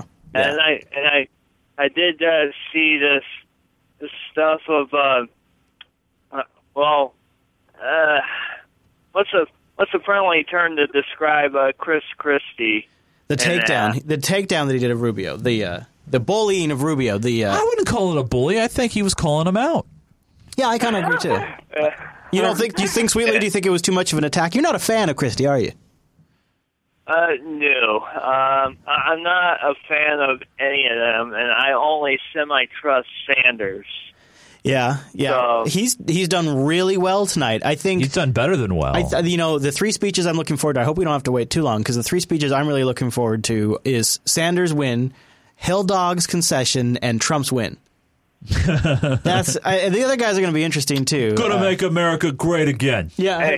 Hey, Chris. Yeah. Unrelated. Are you aware of a challenge that I laid out between you and Jesus and quite a while ago? Ever since he called you out on No Agenda. I do know there was a challenge. I don't recall the details because it feels like a while ago now. Yeah, had to donate $1 grand to No Agenda by the time that last 500 rolls around. $1,000? I would have to do a crowdfunding campaign. Wow. Oh, that actually would be really, man. If I could get a knighthood in the name of the Unfiltered Show, that would be pretty cool. That would be cool. Wow. Maybe we should consider doing a little Patreon crowdfunding or something. I wouldn't do a Patreon. I would do a separate just. Yeah. So what are those? I don't know, like a GoFundMe or something. GoFundMe. And I'd kick in, and then we go. Yeah, we'd all kick in and do a one-time thing. Be very clear with it. All right, you'll have to remind me of that, Mr. Lou, when we're not live doing a show because we're kind of doing a thing. But good idea. Thanks for calling in, man. Being our first caller on the show. Have a good one. You're welcome. Now, Chris, I got to ask you, what do you think's going through Hillary's head right now? Right, she thought that she was going to make this close, and it's actually worse. And obviously, there was a recent announcement that the FBI is in fact investigating Hill Dog. They actually came out because they kind of had to because of Freedom of Information Act requests. I don't know if you saw that. You probably did. Mm-hmm. So now what? I mean, Hillary's just like, you know what she's going to go? She's going to go, congratulations, blah, blah, blah. Actually, we have Bill, Chelsea, and looks like Hillary is about ready to take the podium right now. Oh. What's going to happen here? Are they going to continue to go to South Carolina and let Trump? So we got Hill Dog going. No, wrong audio. I think we need his own and not go after him? And are they going to continue to shoot at each other? Andrew Mitchell, the rest of the Republicans. Oh, it is? Take 15 seconds because you can see where we're going. There we go. I just say that Casey it's like they're talking about those graphics of Jack Kemp and Ronald Reagan and fiscal conservatism. It's a good combo for New Hampshire. And 8 of our presidents have come from Ohio. She's starting right now. Clinton, her husband, the former president, her daughter. Her husband. Off to your side camera, right? Let's listen. Husband. Very much. My goodness. My goodness. I don't know what we'd have done tonight if we'd actually won. This is a pretty exciting event, and I'm very grateful to all of you. Look at her being honest. I want to begin by congratulating Senator Sanders on his victory tonight, and I want to thank each and every one of you, and I want to say I still love New Hampshire, and I always will. But thanks for not coming through for me. Thanks for nothing. Everybody's get their cell phones out. Now we take this campaign to the entire country. We're going to fight for every vote in every state. Oh, wait, is she taking We're going to fight for real solutions that make a real difference in people's lives. When I started this campaign taking the underdog role spring, there, Chris? No, I think what she's taking is she's saying this isn't really a big. This doesn't matter. This isn't a big threat. That's what I'm thinking. She's trying to downplay the significance of New Hampshire, which she might be right to do. There's still a lot of fight left. Because their governor wanted to save money. It isn't right for a grandmother here in New Hampshire or anywhere else to have to choose between paying rent and buying medicine because a prescription drug company increased the price 4,000% overnight. Oh, jeez. And it isn't right that a cashier that I met here in New Hampshire, son, is paid less than her son for doing the same work, even though she's been on the job. How much did you take years. for that speaking engagement, Hillary? This is the problem: is people are aware of the money she's taking in, and she can't do these comparisons. The Clinton Foundation, it's a very bad idea. It comes across as insincere to the. If she just avoided this stuff and said, "Look, I'm rich, but I'm a powerful person. Yeah. I'm well connected, and I can make shit happen around the world," that would be much more legitimate than I connect with the fact that some of you can't afford your pharmaceuticals. No, you don't. No. Together. Who is the best change maker? And here's what I promise. I will continue Barack Obama's blah, blah, blah. Is that what she's going to say? I promise I will work harder than anyone to actually make the changes that make your lives better. In this campaign, you've heard a lot about Washington and about Wall Street. Oh. Now, Senator Sanders and I both want to get secret, unaccountable money out of politics. And let's remember, Citizens United, one of the worst Supreme Court decisions in our country's history, was actually a case about a right-wing attack on me and my campaign. A right-wing organization took aim at me and ended up damaging our entire democracy. Do you find a certain amount of irony that Sanders' campaign goes after political funding and Citizens United so much when he also at the same time talks about how his average contribution is $27, and he sort of epitomizes how even in a post-Citizens United world and a campaign financing gone awry, he's able to compete. Also, I would ask, so he is currently the Democratic frontrunner, right? I would ask you after tonight, who's the Republican frontrunner, Chase? Oof. It's Cruz. Or it's not, I'm sorry. It's Trump. And Trump is also self-funding his campaign. Yeah. So the two people on the front right now, the Republican and the Democrat side, are not super PAC backed. I mean, there are super PACs. Well, one's self-funding. The other one is community-driven funding, and I think that's a major difference. Yeah. With higher wages and more good-paying jobs, including a bold national mission to create millions of jobs in clean energy, manufacturing, and infrastructure. That's the Obama line. We need to unleash again the innovation of our entrepreneurs. That's a direct Obama line. Oh, yeah, totally. Make it easier for parents to balance work and family. Close the loopholes in our tax code. Crack down on corporations that game the system. Stop other countries from taking advantage of us with unfair trade practices. But even all that is not enough. We also have to break through the barriers of bigotry. African American parents shouldn't have to worry that their children will be harassed, humiliated, even shot because of the color of their skin. Any person of color behind her? Immigrant families shouldn't have to lie awake at night, listening for a knock on the door. LGBT Americans shouldn't be fired from their jobs because of who they are or who they love. Oh my gosh, it's Anderson Cooper! But wait a minute, there's already discrimination laws in place, I thought. Let's finally deliver something long overdue, equal pay for women in this economy. So, here's how I see it. A president has to do all parts of the job for all Americans to make sure nothing holds you back. Not debt, not discrimination, not a deck that's always stacked for those at the top. Not the government. So when she called Sanders and conceded, I bet in that phone call, part of that conversation was, can I go first? Because then I get more people watching. The earlier your speeches in the news broadcast, the more people are watching, right? Yeah. Because this, you got to remember, this is something that's happening on the East Coast. We're on the West Coast right now. Well, in New York, it's 9 p.m. already. So her concession... That's why she's all fired up right now, because she is getting primetime television on all of the news networks. Every one of them. And then Sanders comes out later after less people are watching. Police officers and firefighters and members of our armed services who get up every day and do the quiet work, the heroic work for all the rest of us. But when children anywhere in our country go to bed hungry or are denied a quality education, or who face abuse or abandonment, that diminishes all of us. It's all about the children, Chase. That's why I did start my career at the Children's Defense Fund. That's why I went undercover. Now. She's literally doing the Think of the Children route. Racism in schools. That's why I worked to reform juvenile justice in South Carolina. And that is why I went to Flint, Michigan on Sunday. Oh, boy. You know, though, this is her strength.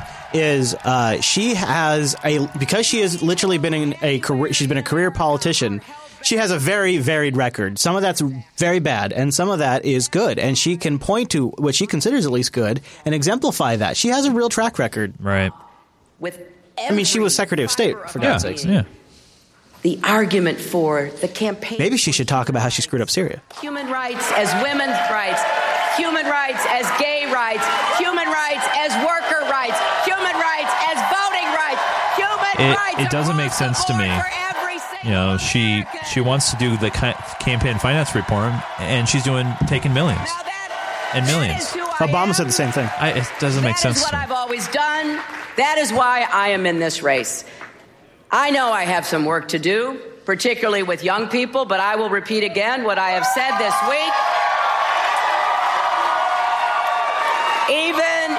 Even if they are not supporting me now, I support them. Because I know. Start by not calling them young people. I know I've had a blessed life, but I also know what it's like to stumble and fall.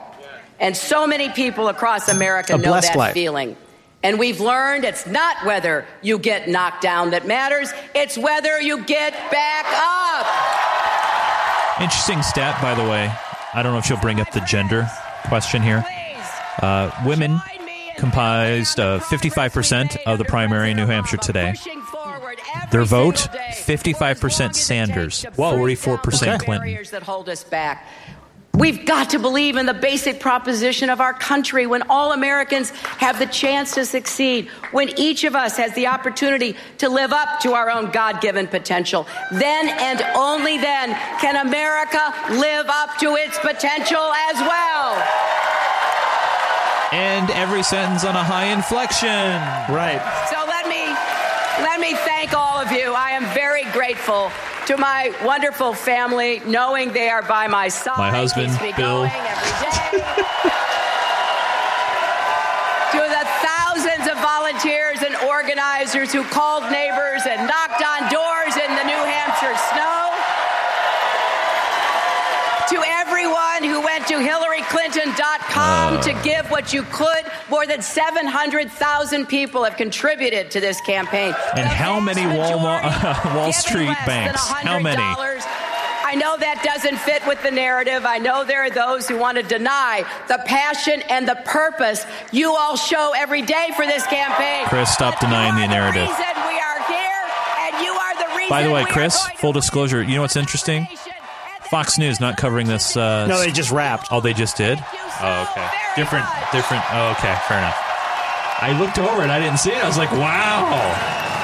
Yeah, so here's what Fox News is talking about. But also Wall Street, and Bernie Sanders hit that hard. She sounded a lot like Bernie Sanders in those remarks right there. I mean, she sounded like she was moving over to his positions on a lot of these issues. I actually thought that, too. We want to get our panel to weigh in. In fact, she even said, I agree with Senator Sanders. He starts. He's the actual winner. That. Back with us now, Brit Hume, and Martha MacCallum is here as well. Brit, when you listened to her, you would have thought she won. Yeah, I know. I've always wondered why candidates do that. I guess they can't resist the primetime TV opportunity to come out and deliver their stump speech, which is essentially what she was clearly doing there. Apropos of what you two were just saying, there's a number here that just fascinates me. Do you think the U.S. economic system generally favors the wealthy? All right, we got another caller on the line. Hello, caller. Who you is? Oh, my name is Bank from the chat room. Well, hello, Bank from the chat room. And what are you thinking? Did you just get done watching the Hill Dog speech? Any immediate reactions you have? No, I just wanted to call and say hey. Hey. And wish you a good night. Thank you, sir. Thanks. Okay. All right. All right. Well, have a good one.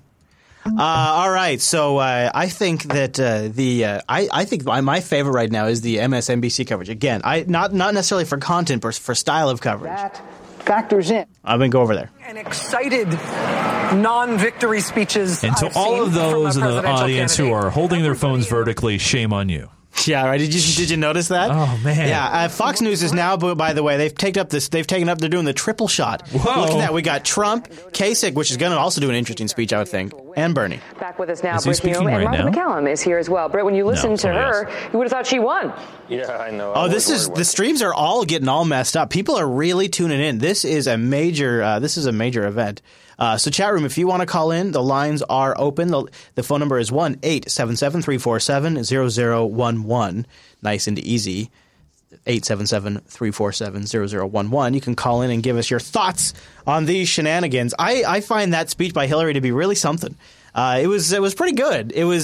I think Britt Hume nailed it. I mean, obviously, she took advantage. Oh, wait, Sanders is taking the podium right now. Let's cut into MSNBC. That's happening fast. Here we go. Yeah, they really timed that close, didn't they? Here we go. Yes, they did. Here is the Democratic winner of the New Hampshire primary. Stretch. Timed to Stretch. Come out after Hillary Clinton gave her speech. We will now hear from Bernie Sanders.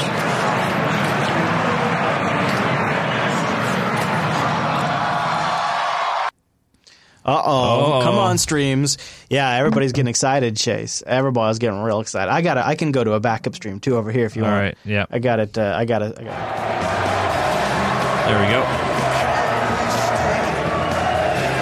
They're just playing music right now. He's just kind of taking a victory lap, and I suppose, rightfully so. He's gotten way further than anybody said he would. In fact, I'm sure that's a point he himself will touch on. He likely did, like he did after Iowa. And he was, I think he expected to win Iowa if there's a good turnout. And he had a good turnout, and yet he still didn't win.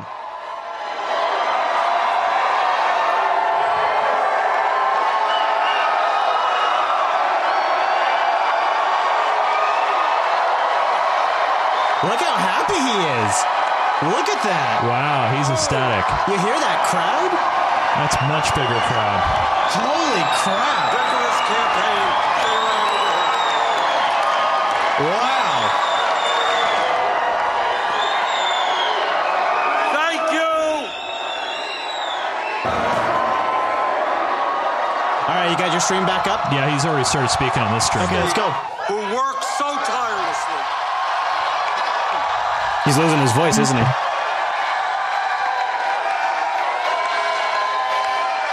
Our volunteers worked night and day, made phone calls, and knocked on a heck of a lot of doors. And we won because of your energy. Thank you all so much. By the way, Tyler in the chat room, thanks for pointing it out. Many people of color behind Bernie, by the way. Oh. Many. Oh, another stream. Boy, this is going to be something. We'll just keep jumping on top of. This is like a hot potato chase. Hot potato, indeed. Okay, I'll go back over. So that was an MSNBC stream that just died out. We'll go back and see how the CNN stream is handling Here it. in the Granite State, who worked so tirelessly. That's all right. Our stream's ahead. But yeah, it's crazy. Is yours working again? It is. I like your feed better. Our volunteers worked I'll switch to you. Are you ready? Yeah, go for it. This is kind of fun, actually. We have sent the message that will echo from Wall Street to Washington, from Maine to California.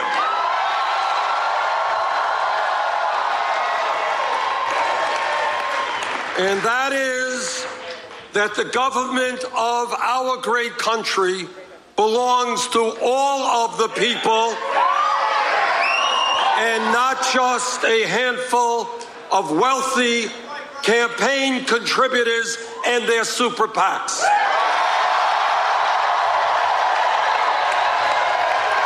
Making a nod there on the financing. 9 months ago, Oh. That's all right. It's okay. You know what? I still have a backup. California. Oh, and he's back. Oh, really? Yeah. Maybe.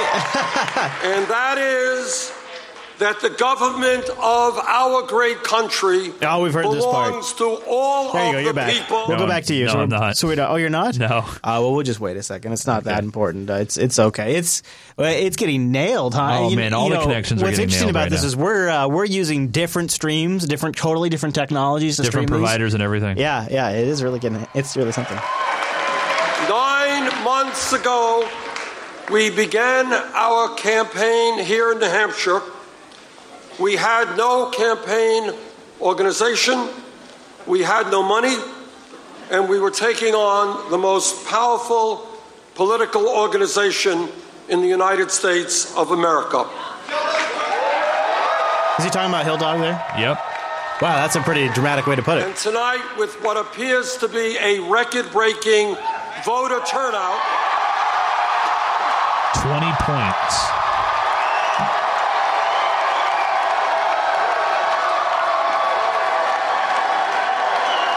A grumpy 74-year-old man is like rock star crowd right now. Because of a huge voter turnout, and I say huge, we won because we harnessed the energy and the excitement that the Democratic Party will need to succeed in November.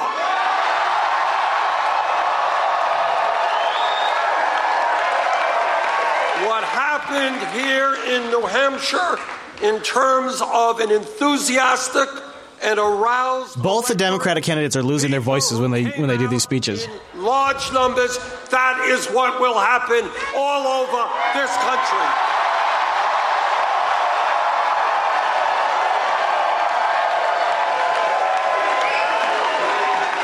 And let us never forget, Democrats and progressives win when voter turnout is high. Interesting. This is an important point for him. Win when people are demoralized and voter turnout is low. Whoa. Wow. Tonight we serve notice to the political and economic establishment of this country that the American people will not continue to accept a corrupt campaign finance system that is undermining American democracy, and we will not accept a rigged economy in which ordinary Americans work longer hours for lower wages, while almost all new income and wealth goes to the top. He's always got to nail this point, right? That's right. It's one of his major bullet points. At least it's getting that message on the mainstream, if nothing else.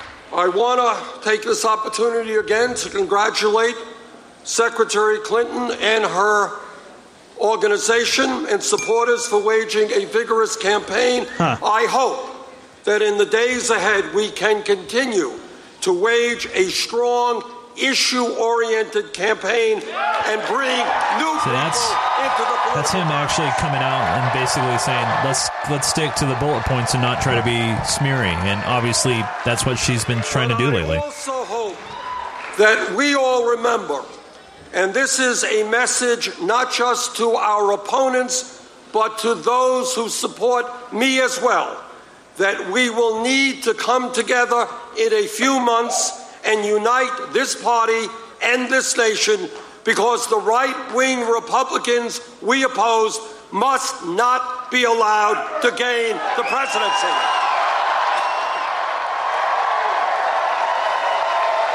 So not really any direct attacks on Hillary. In fact, compliments to Hillary. Where on the right, they're much more about, I'm the only one to beat Hillary. I'm the only one to win. The last time Republicans occupied the White House, their trickle-down economic policies drove us into the worst economic downturn since the Depression of the 1930s. No, we will not allow huge tax breaks for billionaires. We will not allow huge cuts to Social Security, veterans' needs. So he's really using this primetime spot to really hammer on his main campaign points, almost as like a reintroduction to what the Sanders campaign is about. Right, and telling the American public that, hey, he's serious and he's a legitimate candidate. Yeah. We will not allow back into the White House a political party which is so beholden to the fossil fuel industry that they cannot even acknowledge the scientific reality of climate change, let alone do anything about it. Yeah, this really is, yes, I actually am a serious candidate. You've now heard my name, and here's my platform. Have sent a profound message to the political establishment, to the economic establishment, and, by the way, to the media establishment. He points at the camera. Boom.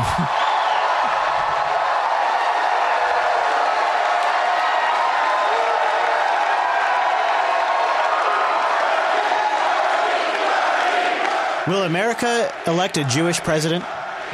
I think they would. They elected a Catholic one. What the people here have said is that given the enormous crises facing our country, it is just too late for the same old establishment politics and establishment economics. The people want real change. Roosevelt. Kitten in the chat room says Roosevelt was Jewish. Oh. So there you go. What the American people are saying, and by the way, I hear this not just from progressives, but from conservatives and from moderates, is that we can no, Pete Chat room says that's not true. I don't know if that's true or not. I would like to think it wouldn't matter. That's what I would like to think. In which Wall Street and the billionaire class are able to buy elections.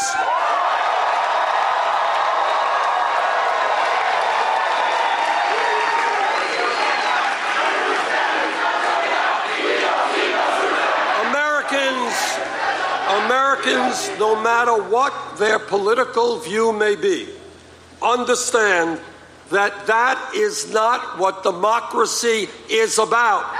That is what oligarchy is about.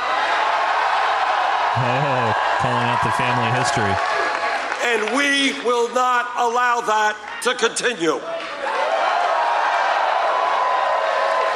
I do not have a super PAC, and I do not want a super PAC. Wow, so yeah, there's a whole internet rabbit hole about Franklin D. Roosevelt being Jewish or not. That is something somebody could spend some time reading up on. I am overwhelmed, and I am deeply moved, far more than I can express in words, by the fact that our campaign's financial support comes from more than 1 million Americans who have made more than 3.7 million individual contributions. He loves that stat. So Kasich is at a solid second on the Republican side with 16% right now. It's Cruz is pulling ahead slightly ahead of Bush right now, slightly. Individual contributions than any candidate in the history of the United States up until this point in an election. I was able to go to an alternate stream, by the way. Just so you know. And do you know what that average contribution was? $27. Okay, all right. I am going to New York City tonight and tomorrow, but I'm not going to New York City to hold a fundraiser on Wall Street.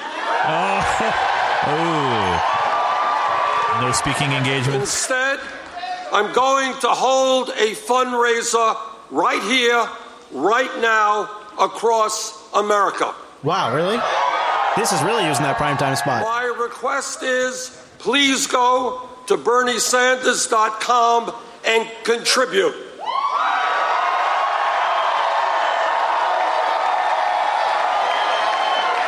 Why not? You're a 20-point favorite. Please help us raise the funds we need, whether it's $10 or $20 or $50. Help us raise the money we need to take the fight to Nevada, South Carolina, and the states on Super Tuesday.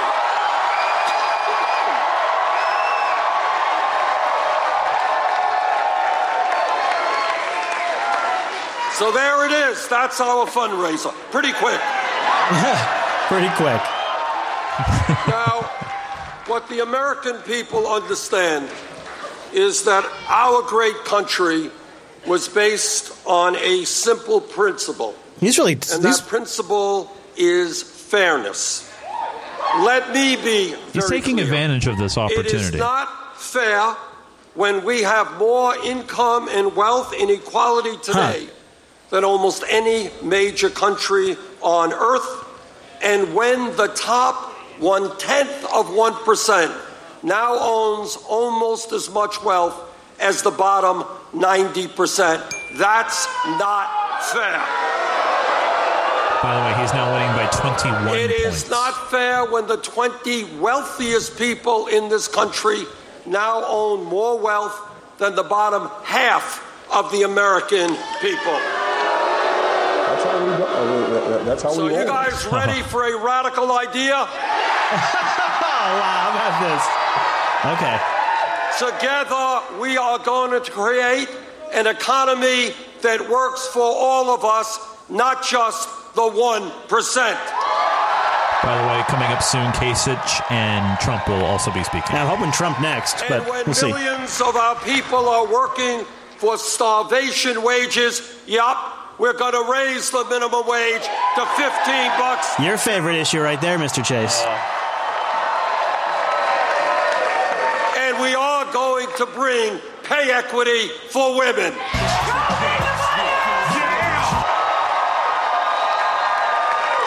And when we need the best educated workforce in the world, yes, we are going to make public colleges and universities tuition free.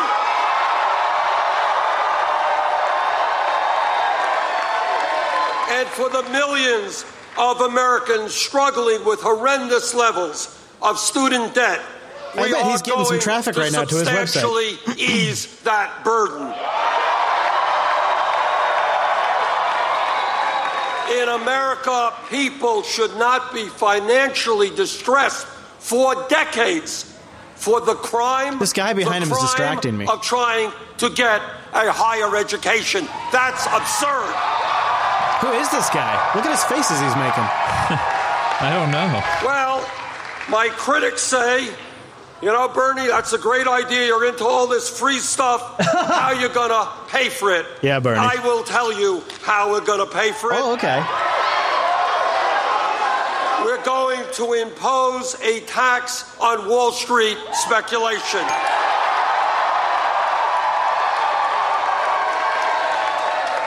The greed, the recklessness, and the illegal behavior of Wall Street drove our economy to its knees. The American people bailed out Wall Street. Now it's Wall Street's time to help the middle class. So the big win for Sanders here is he's picked up 13 delegates, right? He's got 13 delegates versus Clinton's 7 now from this win. That's a pretty big deal. Yeah. And when we talk about transforming America, it means ending the disgrace of this country having more people in jail than any other country in the world, disproportionately African American and Latino. You got to give him respect. Prime time, he is pushing the soft spots of the U.S. It's like the economy, the prison thing. Those are all soft spots. And a broken criminal justice system.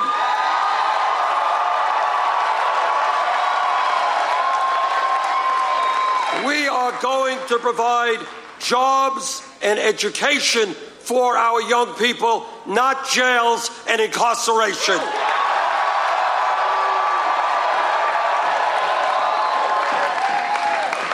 And let me say that as a member of the Energy Committee in the Senate and the Environmental Committee, the debate is over. Climate change is real. So he's kind of repeating himself. He's already talked about climate change. He already talked about the economy. Oh, wait a minute. Do you think he's going to get called out on that? We have a moral responsibility to work with countries throughout the world.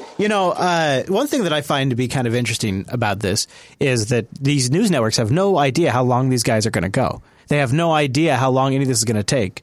So who are you tracking over there? Because we've been tracking CNN. Who are you tracking right now? Tracking MSNBC. They've been actually pulling quotes from his speech. We've sent a message to the establishment. Obviously, he talked earlier about uniting the Democratic Party together as one. So it's one of those things where he's been touching on those points. Oh, I like their crowd shot. Obama's leadership. It's a little bit tighter. The Affordable Care Act has been an important step forward. No question about it. Okay. But we can and must do better. Okay. So what is that? He's really giving it to everybody. 29 million Americans should not remain uninsured. An even greater number should not be underinsured with large deductibles and co-payments. We should not be paying by far the highest prices in the world for prescription drugs at a time, listen to this, when the top 3 drug companies in this country made $45 billion in profit last year. That is an obscenity. And let me tell you something. When we make it to the White House,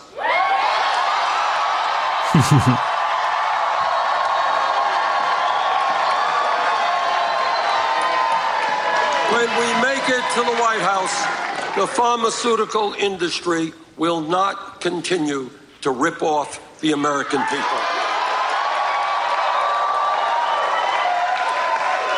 Pharmaceutical companies are getting it. It makes no sense that as a nation, we continue to spend far, far more per capita than do the people of any other nation, all of whom I really think, healthcare. Chris, that he's taking advantage of this time to really reintroduce himself to the American people. So when Trump comes this out, is a really long speech. Trump doesn't have to do this when he comes out, right? No, because everybody knows that he's a reality star. So what's the motivation here? Because people know about Sanders. Is it more about maybe he's serious? Well, yeah, I think so. And they also to repaint the picture because it's Hillary, a victory speech too, right? Yeah, it's a victory speech, but also to repaint the picture that he's not this true 100% socialist that a lot of people think that he might be. Is he painting that picture? He's trying to really hard.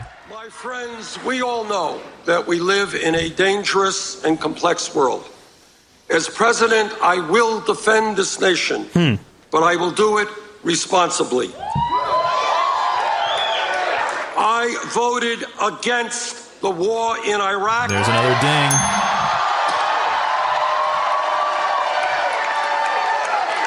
And that was looks like the Trump right will be up vote. next.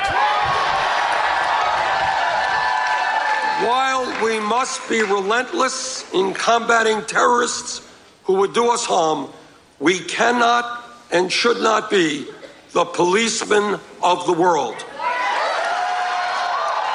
Fox's version of the coverage has, while they have Sanders up, they also have the Trump shot up. They're not giving Sanders full screen on Fox. In the Middle East, the United States must be part of an international coalition sustained by nations in the region that have the means to protect themselves.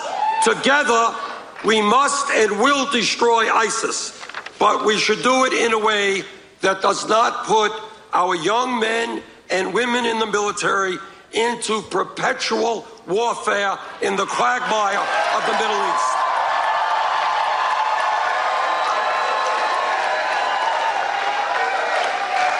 My friends, we must fix our broken immigration system that divides families and create a path towards citizenship. You know, he's really got to tighten this up. Who are living in the shadows. We must strengthen and expand Social Security and increase the benefits that seniors and disabled vets receive so that people can live in dignity in their retirement. In dignity. In dignity. No doubt. We must rebuild our crumbling infrastructure, and when we do that, we create millions of decent-paying jobs. Wow, this is really the radical progressive platform, and he is laying it all out there. This is, I mean, I know he said all of these things before, but I'm impressed by it for some reason. Like the fact that he's just going for it and laying it all out there right now.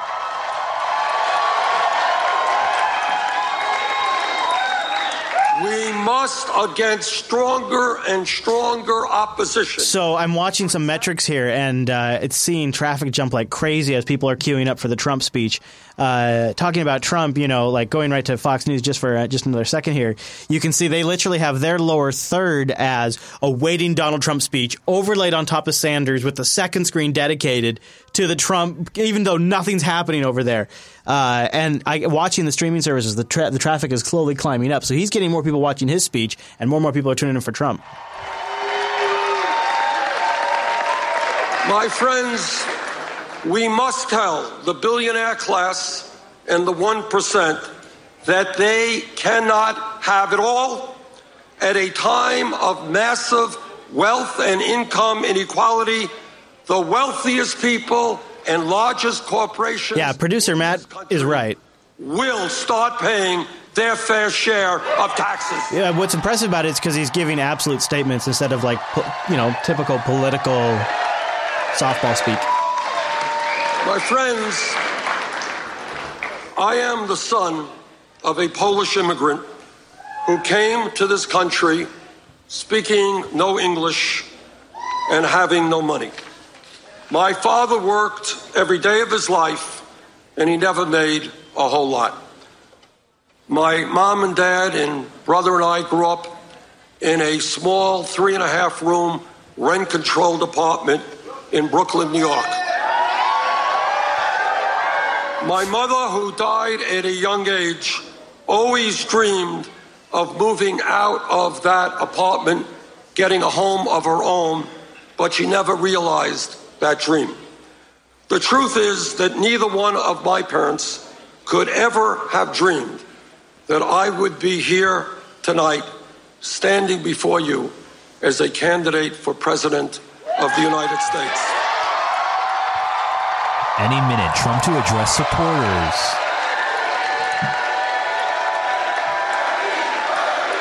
They won't cut into his speech, you think, right? I think he's rapping right now, though.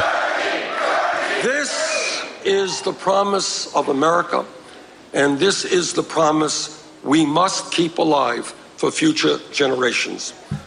What began last week in Iowa, what voters here in New Hampshire confirmed tonight, is nothing short of the beginning of a political revolution. Still think Hillary's a lock, right, Chris? I still think she has a good shot. Yeah, I do. A lock. I still don't think he's going to get it. I think he's doing better than I expected. That's true. Political revolution that will bring tens of millions of our people together. It will bring together working people who have given up on the political process. It will bring together young people who have never participated in the political process. Young people. It will bring together blacks and whites, Latinos, Asian Americans, Native Americans, straight and gay, male and female, hookers, people who were born in America and people who immigrated here. We will all come together to say loudly and clearly that the government of our great nation belongs to all of us, not just a few wealthy campaigns. So 45% reporting in now. Kasich is still number 2 with 16%. Cruz 11.7%. Bush 11.4%. Rubio 10.5%. Christie all the way down at 8%. So Christie really didn't seem to get any boost from his takedown of Rubio. And now it's on.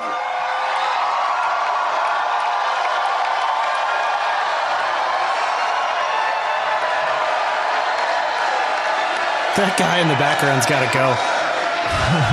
Thank you, New Hampshire. And now it's on to Nevada, South Carolina, and beyond. Vegas, everybody. Let's go to Vegas. Great job, she says. The mic's still on. Hot mic. Sanders, after a solid victory in New Boy, Hampshire, coming in here now. Arousing. So what did you think of that? Well, it was definitely longer than expected, a lot longer than Hillary's speech. Yeah, you think Trump's looking back at backstage and go, come on, hurry up. But no, honestly, I think it's one of those things where he's taking his 21-point lead. Yeah. And he's taking advantage of it. Let's see everybody's paying attention. Let's see what Fox, they're going to be rapping here on the Fox stream. News alert over there? Yeah, I got Fox is slightly behind. Thank you, New Hampshire. I want to hear what their commentary is. It's on to Nevada, South Carolina, and beyond. Because, of course, Breitweit is going to be positive on Bernie. Of course. Yeah. But Fox... 74-year-old Democratic Socialist Senator Bernie Sanders saying he's leading a political revolution in this country. Dropping in the socialists. He obviously fired up Democrats in New Hampshire of all ages, talking about his plan ahead, saying he has a campaign to go on state by state. We will see, but he's a big winner tonight.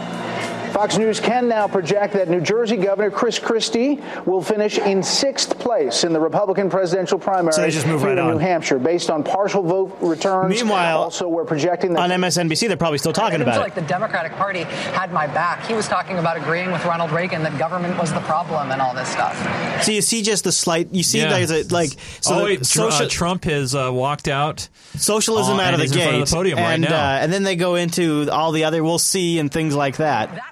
Because Trump is in the podium right now. Ivanka, his wife. Oh, yeah, look at that. They are all out there. All right, so MSNBC still hasn't cut away yet from that, but I think they're about to. Rachel's got to wrap it up. And because so much of life is about timing, let's go to Trump headquarters. Let's see what Trump has to say. Thanks, Brian Wine. Tell us about your hole-in-one later. So what do you think from Trump? Is he going to try to sound presidential here, or is he just going to go all out? We're the biggest winners. We are going to make America great again. I said that. Oh, dude, put down your phone. MSNBC has the worst shot. So I want to thank everybody, but I really have to begin by paying homage to my parents. Homage? Mary and Fred, they're up there, they're looking down, they're saying... This is something very special.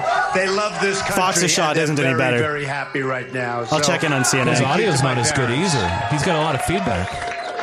I want to thank my sister. Yeah, man. Judge Barry. I can hear him talking about bringing it down. Really great sister. Another great sister, Elizabeth. Another great sister. My fantastic brother, Robert, who's watching right now with Anne Marie. And I want to thank my brother, my late brother, Fred. What a fantastic guy. I learned so much. Look at this, dude. CNN is just now starting to cover the Trump stuff. Than just about anything. Just probably about even with my father. A fantastic guy. So I want to thank Fred. He's there and he's looking down also. And we can go right down the line, but we have to start with Melania, what she puts up with. They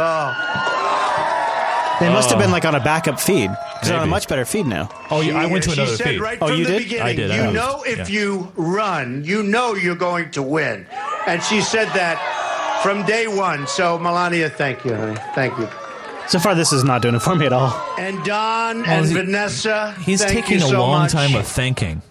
And Ivanka, she was out. She made 7 stops today at the polling areas. Wow, 7. That's amazing. So... very, very special. And Jared is a very, very successful real estate entrepreneur in Manhattan, but he likes this better than real estate, I think. So, Jared, I just don't see this being a long-term strategy that appeals to the American people, to the American people. Make America and Corey, great. where is Corey? Does Corey have a ground game or what? Boy, do we have a ground game? Where's Corey? Corey Lewandowski. Boy, look at how everybody has up there. Holy smokes. He's got a whole... Now, I find this very interesting. You know, we learned a lot. The Democratic candidates, by the way, had supporters behind them. Behind Trump, his basically supporting staff it's and his family. Posse. It's his election posse, and it's just flags. a curtain behind him, which is very interesting. Just putting that in perspective. It's less distracting, to be honest with you. Yeah, but it seems like this is just a group of elite people. I don't know. It's all about image. You know what I mean? The optics. Yeah, the optics.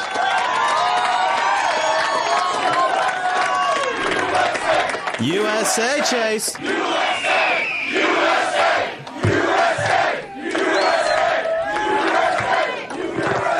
So, Again, we have to thank the candidates because they really ran. We have some very talented people. And to be victorious against some of these people, even if it's for 1 week, but believe me, it's going to be for many weeks, okay? But they really are. They're terrific. A number of them called, and I just wanted to thank them, but I wanted to congratulate the other candidates, okay? Now that I got that over with, it's always tough. Wow, and doesn't then tomorrow, even name the candidates. Boom. But that's the way it is. And really, you have some real talent. We have some real talent in the Republican Party and the RNC and Reince. We want to thank everybody. Thank you very much. Yeah, right. Well, I'll tell you what. What do we really want to thank? Right? We want to thank the people of New Hampshire, right? Do we love the people of New Hampshire? I said it, and I said it even a year ago. I said, I think I'm going to do really well there because I'm here a lot, and it's so beautiful, and I love it so much, and I love the people. And I said, I actually think they like me a lot. And then all of a sudden, we started getting numbers in, and everyone said, how come they like Trump so much? But I have so many friends up here, and they... Wow, there's in reality, there's a lot of less substance to this so far. I guess this is just because he's unscripted, whereas the other two were very scripted, and I guess that's sort of appealing. He just finished thanking everybody. You started it. He's still thanking. Really?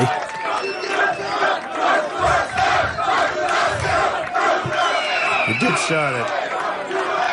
Okay, all right. So he's warming up. He's warming the crowd up. Okay. When I came out, I heard the end of Bernie's speech, and I heard some of the beginning. Bernie. No. First of all, congratulations to Bernie. In all fairness, we have to congratulate him. He's congratulating Bernie. We may not like it, but I heard parts of Bernie's speech. He wants to give away our country, folks. He wants to give away. We're not going to let it happen. So this is the first time I've really heard him go after Bernie. Yeah, he's usually, wish him a lot of luck, but we are going to make America great again, but we're going to do it the old-fashioned way. We're going to beat China, Japan. We're going to beat Mexico at trade. We're going to beat all of these countries that are taking so much of our money away from us on a daily basis. It's not going to happen anymore. We have the greatest business people right now in the world. They call me all the time. They want to be involved. We have political hacks negotiating our deals for billions and billions and billions of dollars. Not going to happen anymore. We're going to use the finest business people in the world. We are going to do something so good and so fast and so strong, and the world is going to respect us again. Believe me.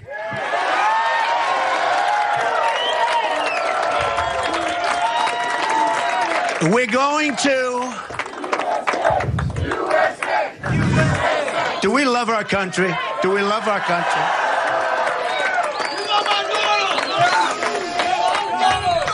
I think one of the things that really caught on is very important, self-funding my campaign. Everybody on both sides. And, I was saying... So, New York Times and other are giving second place solidly to Kasich now. I see all of this money being poured into commercials, and it's not their money, it's special interest money. Yeah, and this 16%. is on both sides. This That's is on the a Republican big change side, the from Democrat Iowa. side. Huge change. Money just pouring into commercials. This is where he invested everything. These are special interests, folks. These are lobbyists. These are people that don't necessarily love our country. They don't have the best interests of our country at heart. We're not going to let it happen. We can't. We have to do something about it. When you see the kind of deals made in our country, a lot of those deals are made because the politicians aren't so stupid. They're making them for their benefit. Barack Obama knows exactly what he's doing. We have to stop it. We are now going to make it for your benefit. We're going to make the deals for the American people. That's the way it is. Now, I love this. Look at you. Look at you. I love these signs. They're the most imaginative signs. So look, in a nutshell, we're going to make... You doing coke? What's going on? We're going to rebuild our military. It's going to be so big, so strong, so powerful. I love the argument that we need to rebuild the military. I'm sorry, Mr. Trump, but I haven't found anything of substance in your speech compared to anybody else, and I'm including Clinton on this. Where is Al? Where is Al? We love Al. All right, we love Al. Get up here if you can. We're going to take care of our vets. Our vets are treated horribly. They're our greatest people. Our vets are going to be taken care of, and you remember that, everybody. Right? We're going to have strong, incredible borders, and people are going to come into our country, but they're going to come into our country legally. They're going to come in legally. We're going to build a wall. It's going to be built. Whiner. I'm going to build a wall. It's not even, believe it or not, it's not even a difficult thing to do. And by the way, for the people of New Hampshire, where you have a tremendous problem with heroin and drugs, you wouldn't even believe it. You see this place and you say it's so beautiful. You have a tremendous problem. The first thing always that they mention to me, Mr. Trump, please do something. The drugs, the heroin, it's pouring in, and it's so cheap because there's so much of it.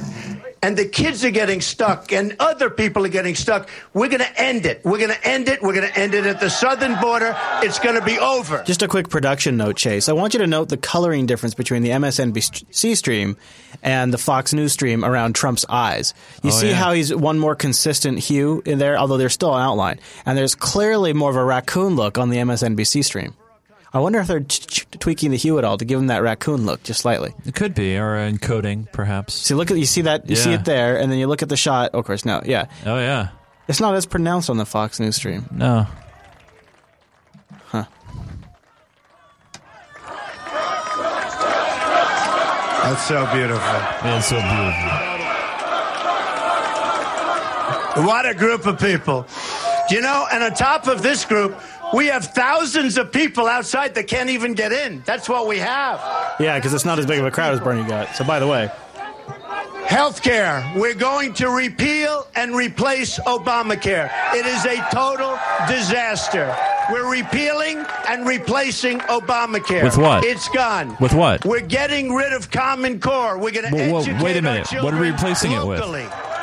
We educate our children locally. We are going to preserve our very sacred Second Amendment. There's not going to be any more chipping away at our Second Amendment. If we had protection in California recently and so many other places, you could even look to Paris. Paris has the toughest gun laws in the world. France has the toughest gun laws in the world. These animals go in. Paris isn't a country, right? 2, 3, 130 people, with many people horribly wounded. If you're going to cite the Paris attacks, it's probably good not to confuse a city and a country. Right. It would have been a whole different story, folks, but nobody had protection. Protection. It's good to have protection. Trump says good to have protection. I am going to be the greatest jobs president that God ever created. Remember that. Don't believe those phony numbers when you hear 4.9 and 5% unemployment.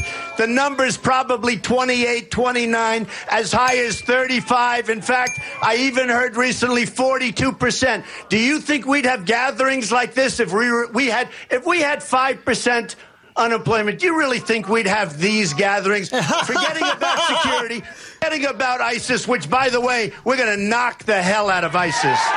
He's just transitioning. He's just going full Shaggy Dog now. It's going to be done the right way. So we're going to take care of the economy. We're going to take care of jobs. We're going to take care of all of the things that I said. Our border. Things I said. Everything. Healthcare. It's going to be so great. I don't want to repeat it. Remember this about Obamacare. People are forgetting, but now they're miserable because it's going up 45%, 35%, 55%. It's totally out of control.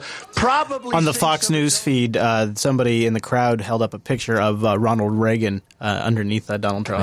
What's going on?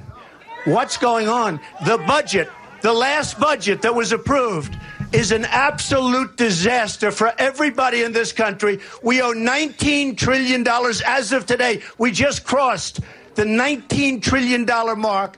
We're going to very shortly be at $21 trillion because of the budget. Nobody can shout for as long as he can without their voice cracking up. Bernie and Hillary, it starts falling apart. Yeah. He's been shouting his whole life. Winning again. We don't win anymore as a country. We don't win on trade. We don't win with the military. We can't beat ISIS. We don't win with anything. We are going to start winning again, and we're going to win so much. You are going to be so happy. We are going to make America so great again. That's his third time saying that, by the way. Maybe greater than ever before. I love you all. Thank you, New Hampshire. Wow, real short speech. Not a lot of substance. Thank you. We are going now to South Carolina. We're going to win in South Carolina. I love you all. Thank you very much. Thank you. Thank you very much. So, let's see what Breiwei has to say. Tonight goes to South Carolina. We're going to go to John Kasich's headquarters, where he has just taken the stage. So no chance to comment. The second-place finisher tonight. We're all happy because they're not driving tomorrow. But how about my family, Emma and Reese, and, of course, my great wife, Karen Kasich. Now, out of anybody that's just won, this is really his chance to say hi to the American people for the first time, because he hardly even gets a chance to talk during the debates. That's right. Sure, I have to tell you, there's no way I would have gone forward with this campaign if it wasn't for John Sununu, the great Senator John Sununu.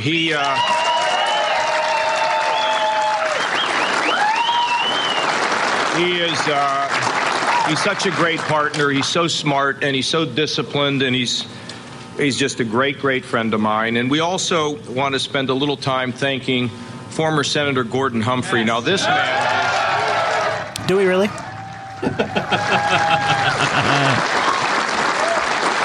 We were 1% in the national polls, and people are like, how can you ever win? And then, things are just, we're walking in a total obscurity up here. And Gordon Humphrey sends me an email, and he says, this is the hot plate that changed the world. Guys are sleeping on mattresses in the campaign headquarters, and they hold up a hot plate where they're eating their food. That's how you win elections. That's how you do it.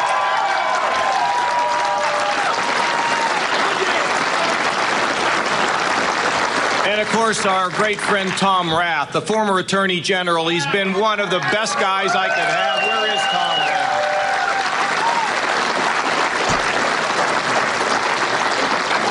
17 years ago, I came here, and, I thought things were going okay. I wasn't getting a lot of attention, and was standing in the kitchen, and I was talking to this lady, and I'm thinking, I got myself a town chairperson here. I mean, this lady really, really likes me. And after about 15 minutes, she looked at her watch, and she said, when will the candidate get here? Can you tell us? But the guy that stuck with me for 17 years, Bruce Berkey. Where is Bruce? I feel like he's wasting valuable time.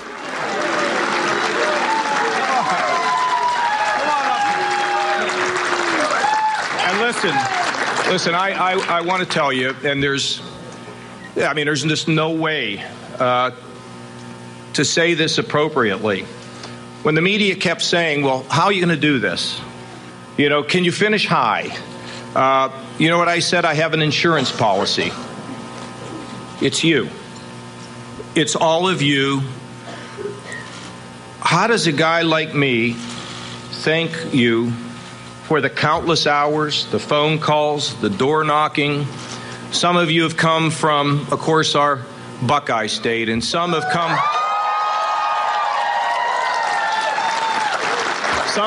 from Virginia, and some have come from Maryland and New York and Connecticut, and today all the way from Seattle, and Seattle, a guy that's New Haven, okay, and a guy flew in from London, England, to do this. Maybe his strategy is stay in the race long enough so that way when Hillary Clinton gets arrested, he becomes the default mainstream candidate. What's going on that I'm not sure that anybody can quite understand. There's magic in the air with this campaign because we don't see it as just another campaign. We see this as an opportunity for all of us, and I mean all of us, to be involved in something that's bigger than our own lives, to change America, to reshine America, to restore the spirit of America. This would be a good chance to give us some substance.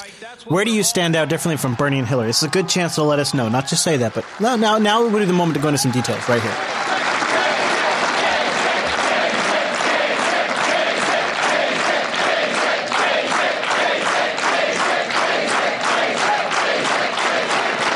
You know, something big happened tonight. And let me tell you what it is. Let me tell you what it is.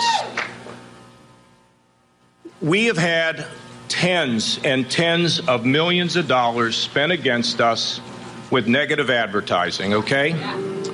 We have. We've had tens of millions. See, that's the old politics. That's the old politics. We never went negative because we have more good to sell than to spend our time being critical of somebody else.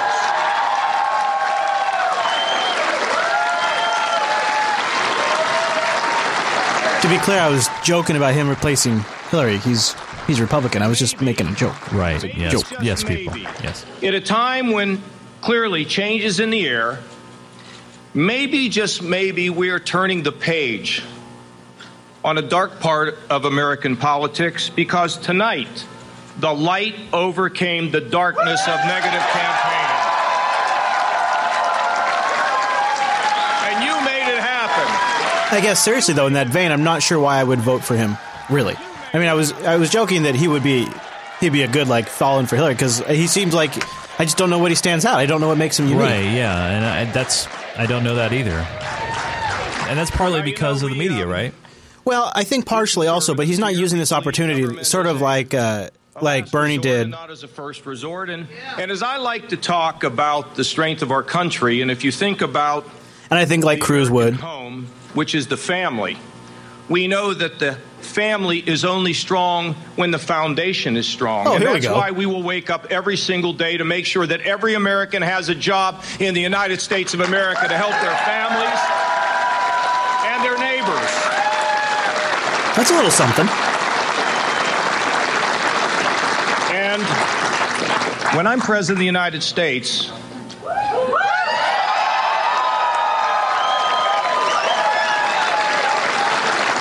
first of all, we're going to have a battering ram to knock down the walls of the city if they don't want to change. It's what I've done all of my lifetime. But here's what we're going to tell people, I believe, and you think about it, I hope you agree. We're going to solve the problems in America not by being extreme, not by being first a Republican or a Democrat, but reminding everybody that we are Americans dedicating to shining up America and fixing our problems. Fixing our problems. Shining it up. Yeah.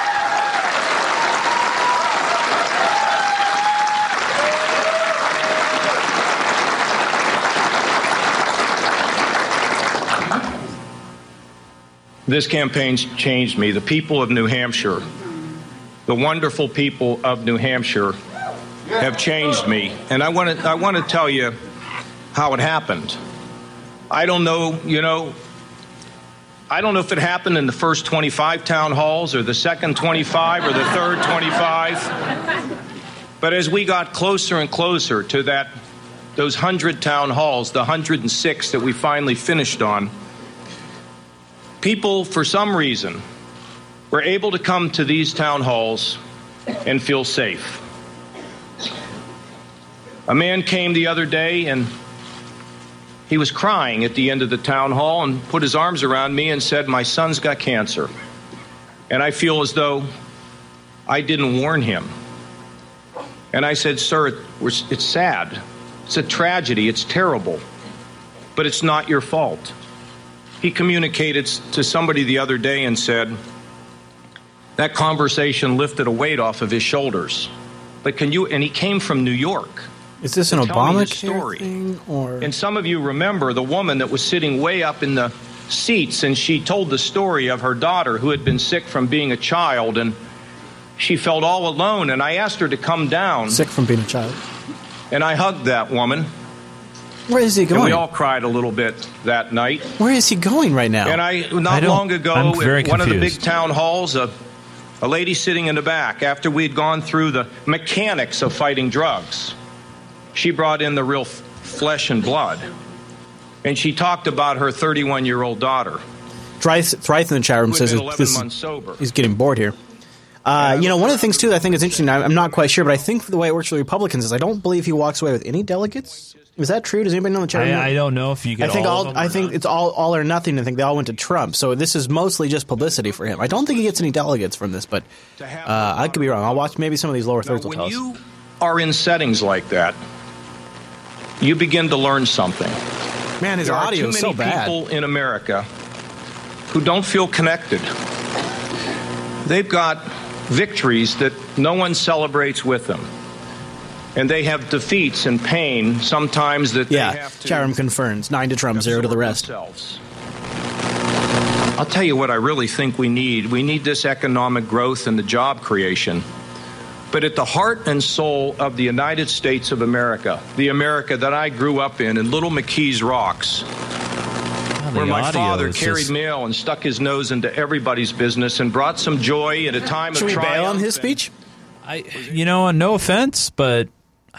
He's not really saying much, and he's not really telling you what distinguishes him from other candidates either. Yeah. There is one clip we could play. So I don't, in fact, if we wanted to, we could make this a wrapping point after we play this news clip. Yeah, let's do that. So there is a budget proposal coming from Obama. Speaking of, this is something I think is going to enter into the race very soon. And this is what really stands out about this budget proposal is a massive, massive spending on cyber, including cyber private reserve forces, where you would volunteer, like the reserve army, like the National Guard. Yeah, well, right. Only for cyber. Cyber when our nation needs it. So this clip goes into detail. But obviously they would have to, whitelist those who use cannabis, because most of those hackers use cannabis, right? Oh, nice callback to the that was a good callback there, remember Mr. that they're looking to overturn that recruitment thing. That's right. Yeah. That's right. That was an issue was it actually Comey that brought that up? I think it might have been Comey. Which and all the crazy things Comey said, that was one of them. Yeah. Well, right now, the Fed's deciding how to spend your tax dollars, and the president submitting his final budget proposal to Congress. Fox News learning the $4 trillion plan includes a massive proposed increase in cybersecurity spending, as well as $7.5 billion to fight ISIS. Democrats heading to the White House to discuss the proposal, but GOP leaders may have already declared it dead on arrival. Kristen Fisher's live at the White House with more on all of this. Kristen? Well, Jenna, this is a very aggressive final budget for President Obama. He's proposing to spend a record $4.1 trillion on a number of new initiatives, including $19 billion on improving our country's cybersecurity. That's up 35% from last year.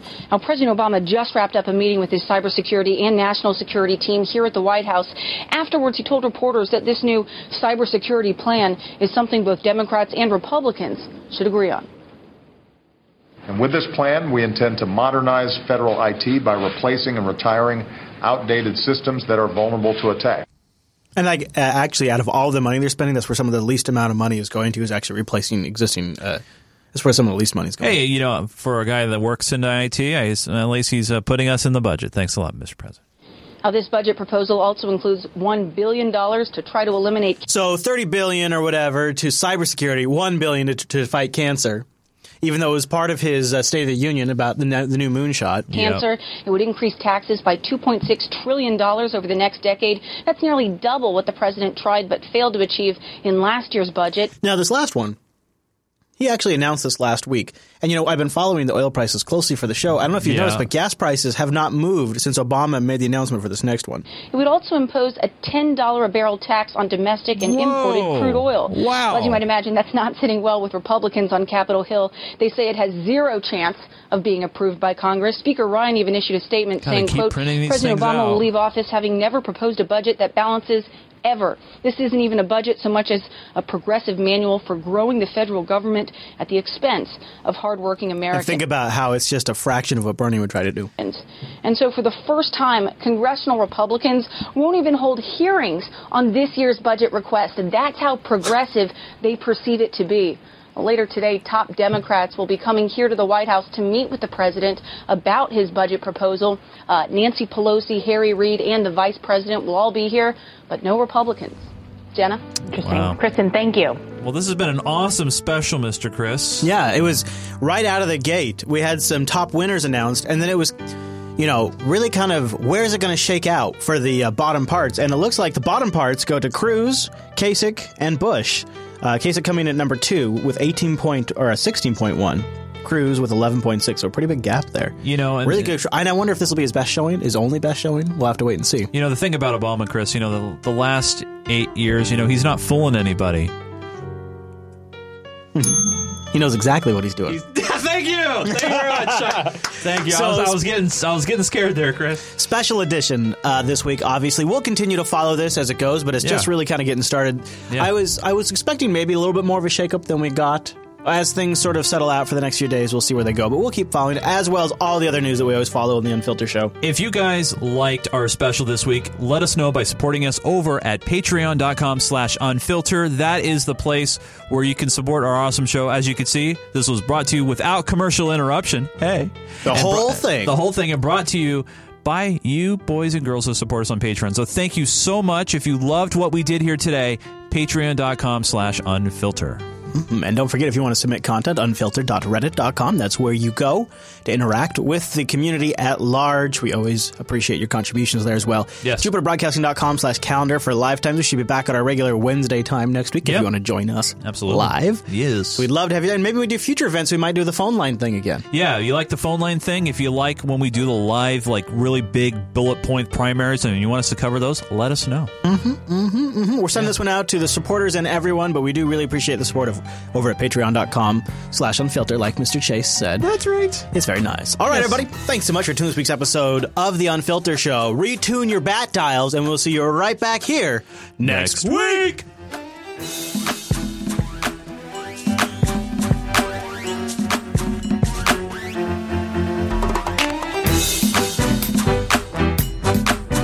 I am the most fabulous whiner. No. Hey.